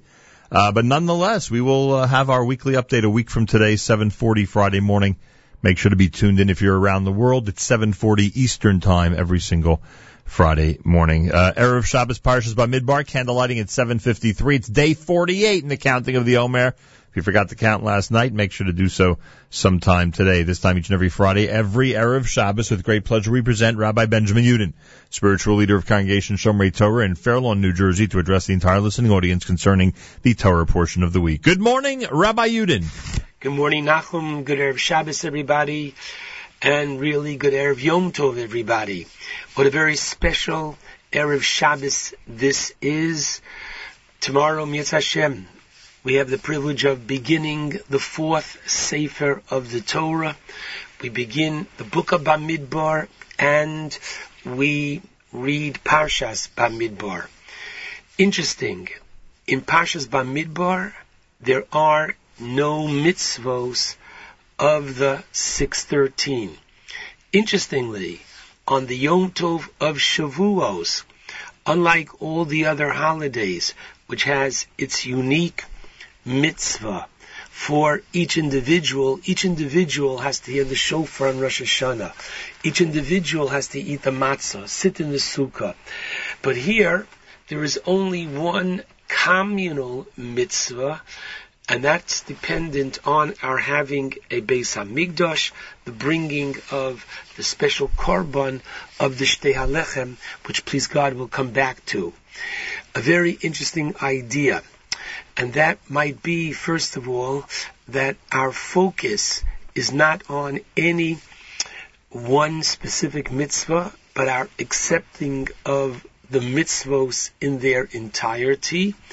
As we read the Aseres HaDibros, please God, this Sunday, and according to Rav Sadia Gaon, rather than calling it 10 commandments, it's really 10 categories, because within these 10 categories are really the 613 mitzvos that we are accepting. So we don't focus on any one.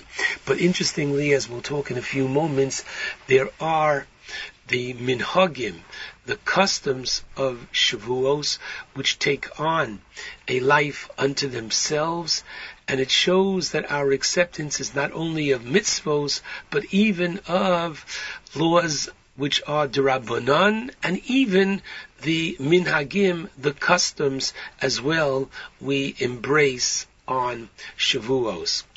Interesting that the Shulchan Aruch tells us we always read Parshas Bamidbar before Matan Torah, before the Yom Tov of Shavuos.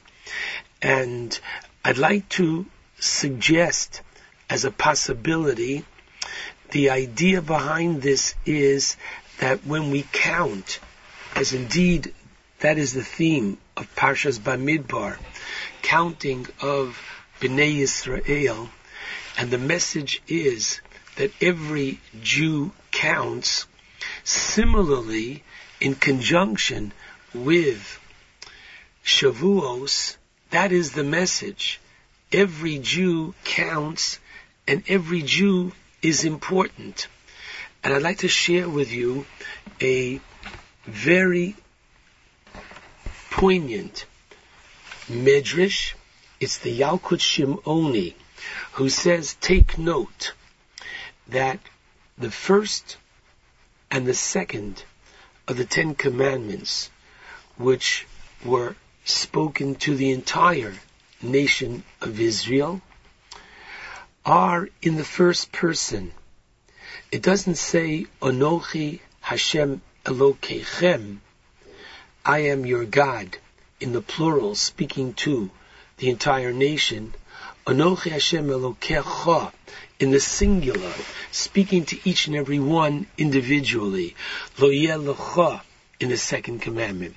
And the Yalkut goes on to say that each individual understood the Dibros in accordance with their unique intellectual understanding. And he bases this on the pasuk, Kol Hashem B'koach.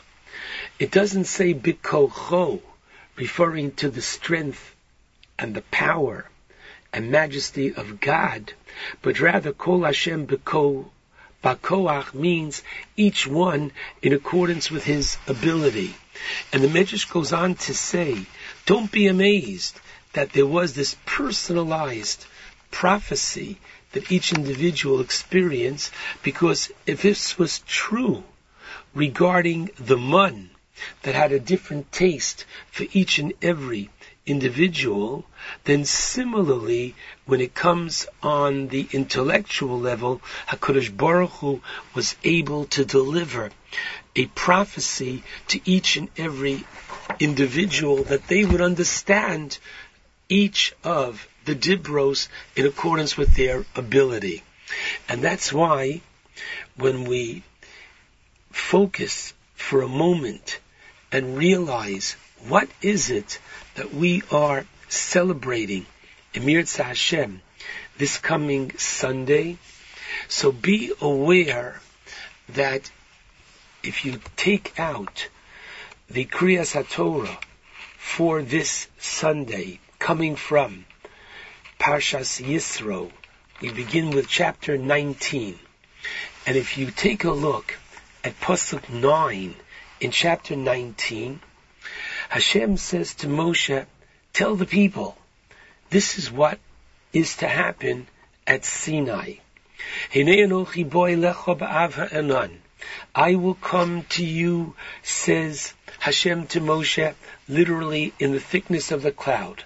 Bavur yishma am bidabri imach, that the people will hear my communicating with you. They will be completely sure that I communicated with you. And they will be spectators to this event. V'gam b'cha yaminu le'olam. And as a result of this, they will believe and trust in you that you are the Av and Adon Hanaviim, the father, master of all the prophets. Fine. And then the pasuk tells us that Moshe brings the response of the people to Hashem. Vayagid Moshe es divrei ha'am el Hashem. And Rashi tells us a fantastic response that Moshe brings to Hashem on behalf of the people. Says Rashi, the people responded, oh no, we don't want to come to the mountain and be spectators. V'tzonom lishmoa mincha. They want to hear the revelation not from me, but from you, directly, Hashem. Ein adoma. You can't compare. Hashomea mipi shaliach l'shomea mipi hamelech. The one who hears from an intermediary, or the one that hears straight from the king. Ritzoneinu, it's our desire, liroses markenu. It's our desire to literally see and have this direct communication with Hashem. This is what we are celebrating on Shavuos, a personalized relationship with Hashem vis-a-vis the Torah. And the late Reb Issa Zalman Meltzer, Zechet Tzadik Levracha, would say in the name of the Shalah that Shavuos is the Rosh Hashanah of Ruchnias. If a person is mispalel on Rosh Hashanah for greater clarity and growth in Torah, that helps a great deal. And Rav Elyashiv said, look here, we know that at Matan Torah, those who were sick were healed. Those who were in need of refuah shlema got it. Therefore, when they make the Mishaberach this coming Sunday morning in Shul on Shavuos for the Cholim, respond to it and listen with a great degree of kavanah, intent, because we literally want to cash in on this very special time, the time of Kabbalas HaTorah. I'd like to share with you some of the minhagim, customs, that we have.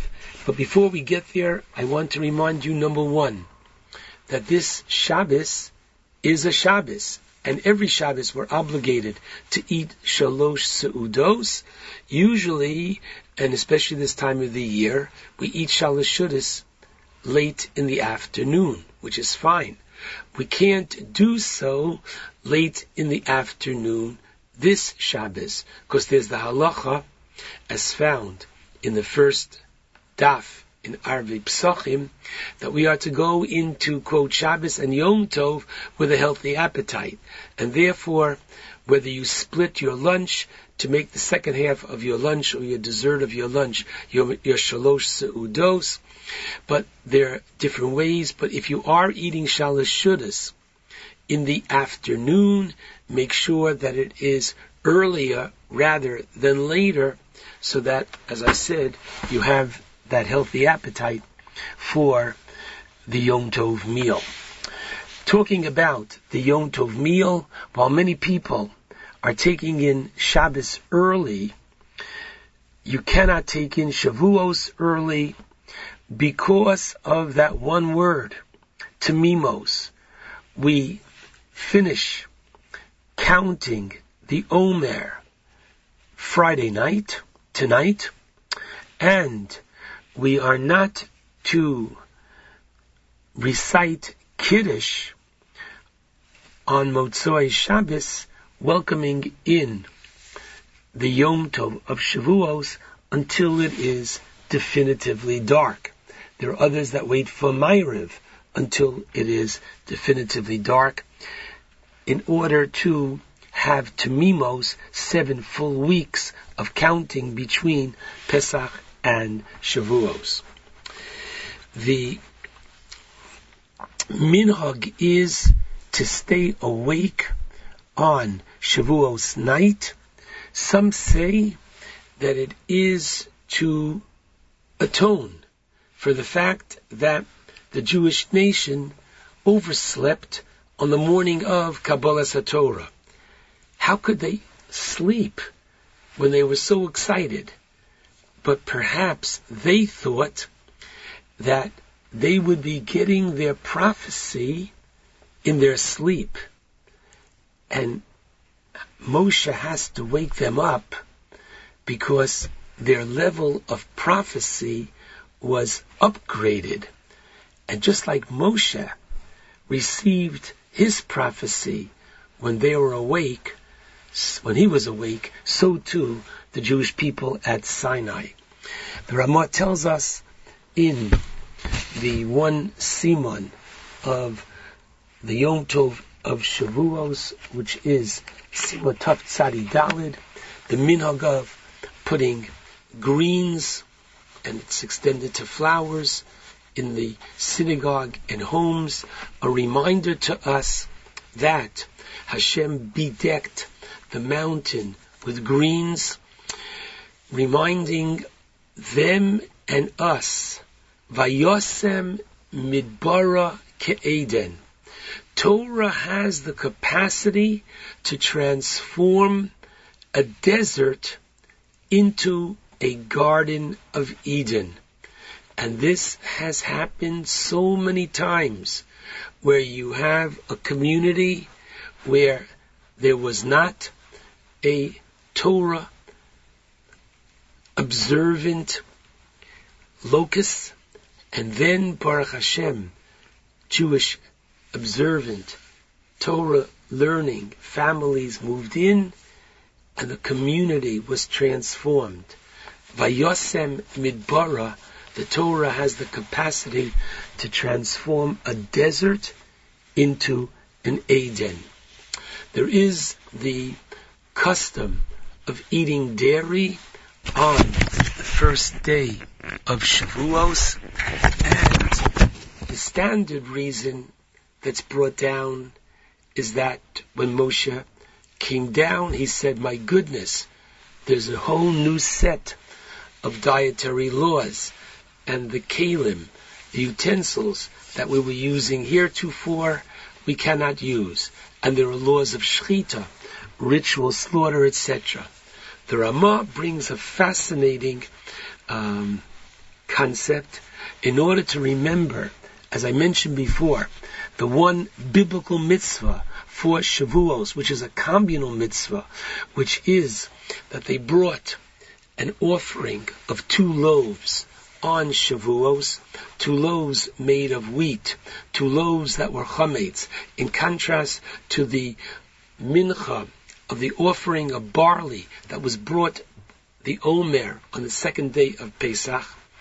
So what some families do for lunch on the first day of Shavuos is have a plastic tablecloth, plastic cutlery, plastic plates, have 2 challahs, have the first part of the meal dairy, blintzes, sour cream, sing zemiros, dvar Torah, take it all away.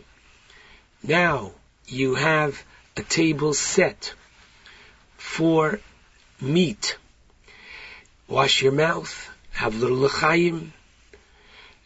You don't have to bench between the dairy and the meat, but you need to bring out 2 more loaves, because you can't use the same bread, the same challah that you've used for a dairy meal with the meat. Hence, the bringing out of 2 more loaves is a reminder to us of the Shtei Alechem.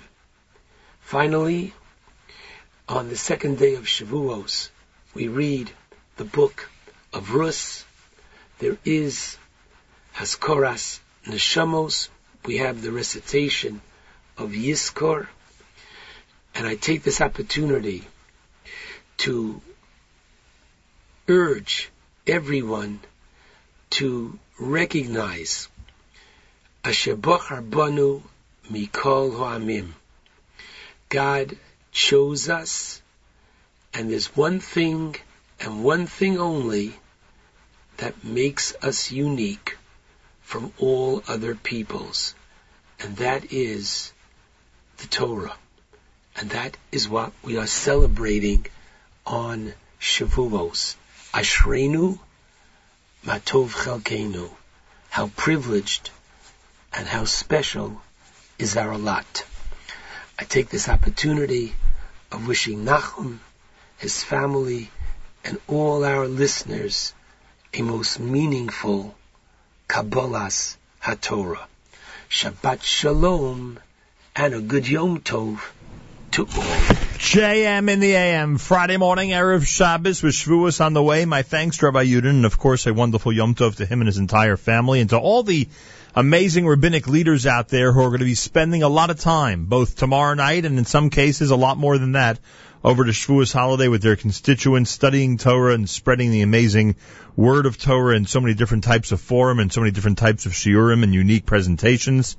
And as well to those rabbinic leaders who are going to be spending time reminding people about how important it is to keep our eyes and all of us focused on the Holy Land every single day of the year. A lot of people take that opportunity on a regular basis to remind their constituents, and it's much appreciated. Erev Shabbos Parshas Bamidbar, candlelighting time at 7:53. I asked Michael Miller to join me today because we have 3 days now that we're going to be spending with family and friends. A wonderful opportunity to remind everybody about what goes on the very last day of May in New York City.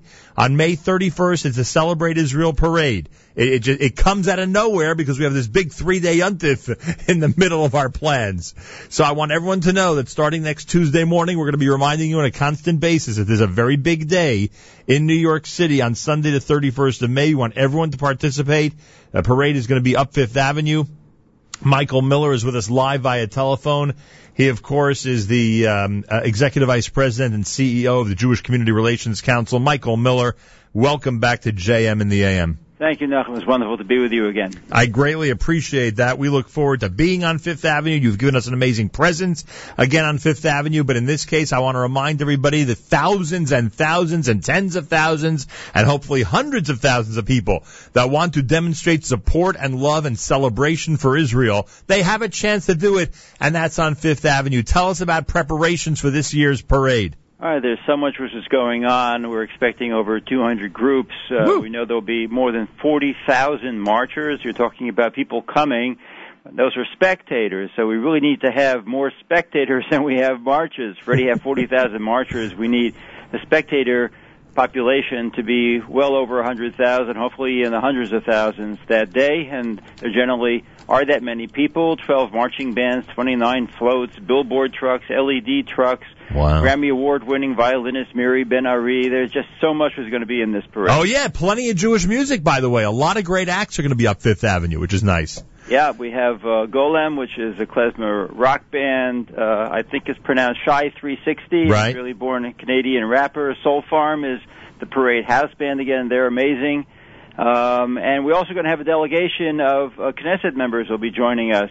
Yaakov Marji from Shas, Avram Nagosa from Likud, Ksenia Svetlova from Machaneh Tzioni, and Revital Swade from Machaneh Tzioni. So, and as we keep as we are constantly reminded, it's very difficult for members of Knesset to travel now, since they have the majority has a very small majority in Israel. That's why it's balanced out.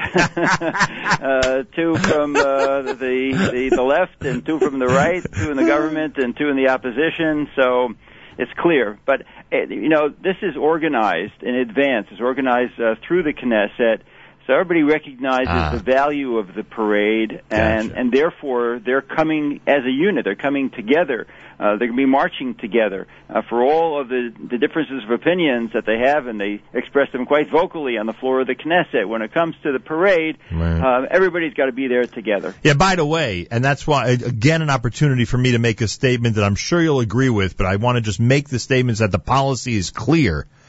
There's unfortunately, for whatever reason, and in some cases it might be good reasons, there's opposition to the parade and the way it's handled and who's invited, who's not invited, who's included, and all that. We don't play that game. We encourage everybody, whoever they are, to just come and celebrate and support Israel. I can't think of a better approach to take with this day. Yes, there are a lot of nuances and certainly a lot of different positions in the Jewish community about a lot of different issues. But as Malcolm just said minutes ago, especially with the holiday of Shavuot coming up, a holiday of unity, Ke'ish Echad B'Lev Echad, it's important to emphasize the unified effort. So what we're going to do is just encourage everybody to be there, to enjoy it, and to celebrate Israel. I couldn't agree with you more. I heard the interview with Malcolm. I heard him last week as well. I heard you, of course. And this is the opportunity for us to show our unity to the community at large, to the public, to elected officials, to Washington, D.C., to capitals around the world. People are looking to see who's going to be showing up at this parade. No question. Yes, of course we have our differences. When have we not had our differences? It wouldn't be a Jewish event without differences. I couldn't agree with you more. So that's the ticket. Please, everybody should set aside whatever grievances you have against this one or that one, and we need to be on that avenue to show our support for Israel. Are you naming an official grand marshal for this year's parade? We will be, and I can't roll it out yet. We're going to be speaking again before the parade. And when will that become name then? Will that become public right after Yom Tov? Like, what's the timetable on that?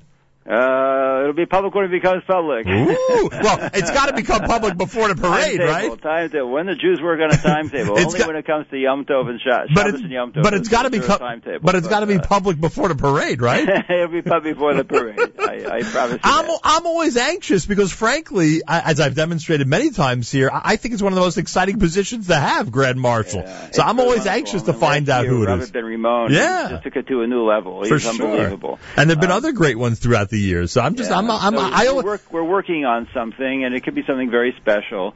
But unfortunately, it's taken a while for this thing to roll out. Oh, so it might be even bigger news than we'd normally expect. Maybe. Interesting. Okay, great. I'm hedging. The answer is maybe. I'm glad to hear that. A definite maybe. I am glad to hear that. All right, very simple, everybody. We'll be reminding everybody, obviously, all next week. You have a Facebook presence. You have a Twitter presence. All they got to do is search Celebrate Israel. It'll come up constantly, right? That's all people need to do. Absolutely. And for the kids. I really want to thank you, Nachum, and your entire team for the support that you have given to the parade. Before, during, and likely after as well. But it's really wonderful. It's great partnering with you. Well, I appreciate that, and we are looking forward to it. We think it's such an important day to celebrate, and a special message for the kids. You'll again be providing the stilt walkers and the jugglers and the clowns. There'll be plenty of stuff for the little kids to enjoy up Fifth Avenue that day. And there'll be also giveaways from the floats. Right. A number of the floats are going to be flipping things out into the spectators. Crowd, so be ready for that too. All right, Michael, enjoy the cheesecake. Have a wonderful Yontif, and we'll speak again next week. Thank you. Good Shabbos, Good Yom Tov, Shabbat Shalom, Chag Sameach to everybody. There he is, Michael Miller. Yeah, he's got a smile on his face. Why wouldn't he? He's about to lead the biggest Israel party outside of Israel of the entire year.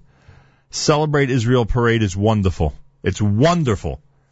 I know everyone's got problems with something, but it's wonderful. We get this opportunity in New York City on a Sunday in June. I mean, in this case, it's May 31st, but you get my point. You know how hard it is to secure a Sunday in June for an event in Manhattan? But Michael Miller and his committee have done a remarkable job. The parade, as far as I'm concerned, which was always great, has been taken to a new level. And the kol hakavod to every school and organization that feels an obligation to be there. I know it's not easy always, teachers, students, everybody, but they all come out. And we're just getting ready. And like I said, I wanted to get him on today because with the 3-day Yontif and everything, first of all, we have an opportunity to spread the word over these 3 days, thank God. But also the parade sort of sneaks up on us because it's a 3-day Yontif, and then the next thing you know, we're talking about, hey, a parade in a couple of days from now. So there you have it. And people have asked about our official time slot, 11 to 3 it looks like. It looks like 11 to 3 will be on Fifth Avenue. You could hear it all on the NSN app, jmnam.org. Everything the whole team has to say, myself, Mark Zamek, Miriam L. Wallach, and probably a bunch of other people. Ronnie and Larry Birnbaum, they're going to be part of our broadcasting team. I can tell you that much. They've been amazing supporters of our parade show. So they take great pride. It's as simple as that. There are people outside of Israel who take great pride in Israel. We should all get to Israel soon. But until we get there, we'll continue to celebrate here. JM in the AM at 11 minutes before 9 o'clock. It's Erev Shabbos and essentially Erev Shavuos at JM in the AM.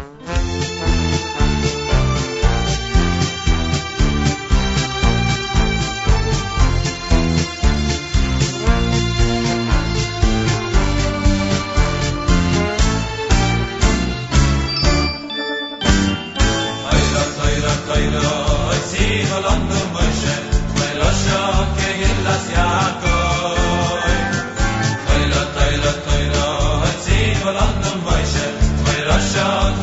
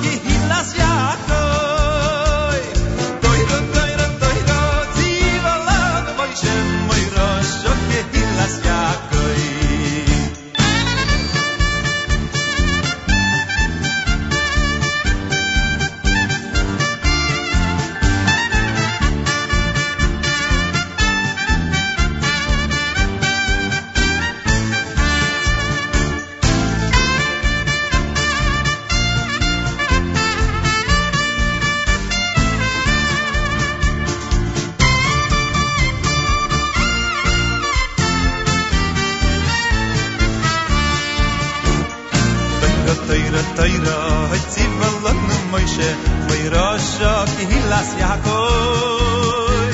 Toira, toira, toira, Tzivalon Moshe, my Rosh Kehilas Yaakov. Oy, toira, toira, toira, Tzivalon Moshe, my Rosh Kehilas Yaakov. Toira, toira, toira, Tzivalon Moshe, my Rosh Kehilas Yaakov. Toira, toira, toira, Tzivalon Moshe, my Rosh Kehilas Yaakov. Toira, toira, toira, Tzivalon Moshe, my Rosh Kehilas Yaakov. Ay, toira, toira, toira, Tzivalon Moshe, my Rosh Kehilas Yaakov.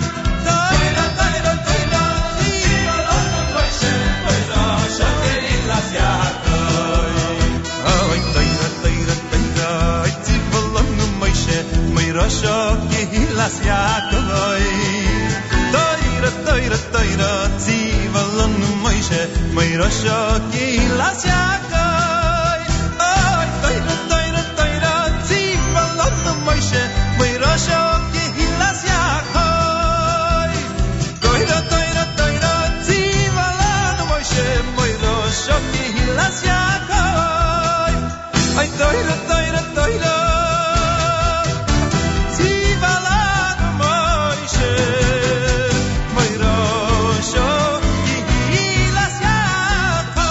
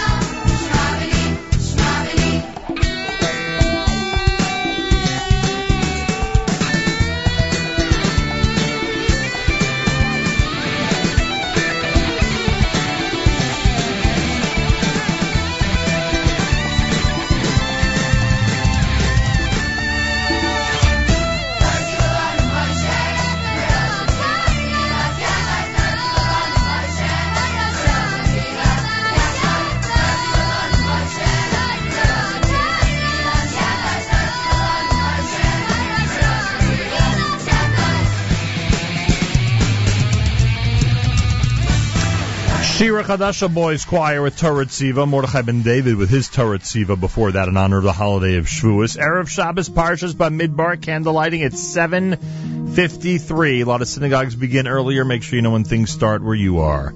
Friday morning, Erev Shabbos. We're back Tuesday morning here at JM in the AM after the holiday of Shavuot.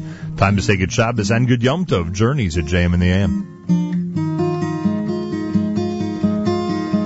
The sun is going down, it's shining through the trees.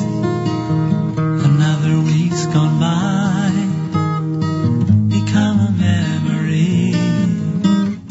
So throw away your hammer, there's nothing left to do. Go on home and find the gift that's waiting there for you. Oh, it's time to say good Shabbos, 'cause all your work is done. Gonna spend a day together with the Holy One. Say special blessing on a cup that's filled with wine. Man and his creator, it's a very special sign. Your candles will be burning, they'll fill your home with light, singing songs of Shabbos well into the night. So throw away your hammer, there's nothing left to do. Go on home and find a gift that's waiting there for you. Oh, it's time to say good Shabbos, 'cause all your work is done. Gonna spend the day together with the Holy One. Say a special blessing on a cup that's filled with wine. Man and his creator is a very special sign.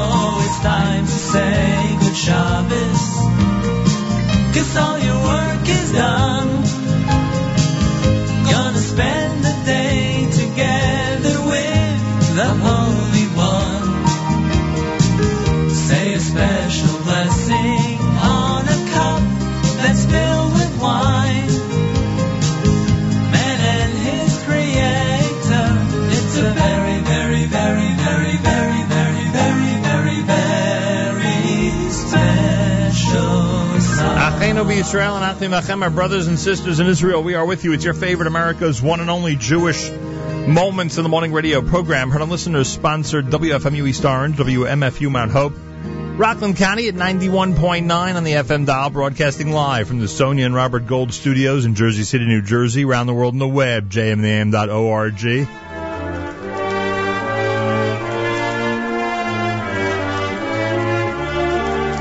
Wraps up a great week here at JMDM. If you missed any of our conversations, especially the ones with Dr. Halevi and with Dr. Rick Hodes that took place Wednesday and Thursday, make sure to check out the archive section at jmdm.org.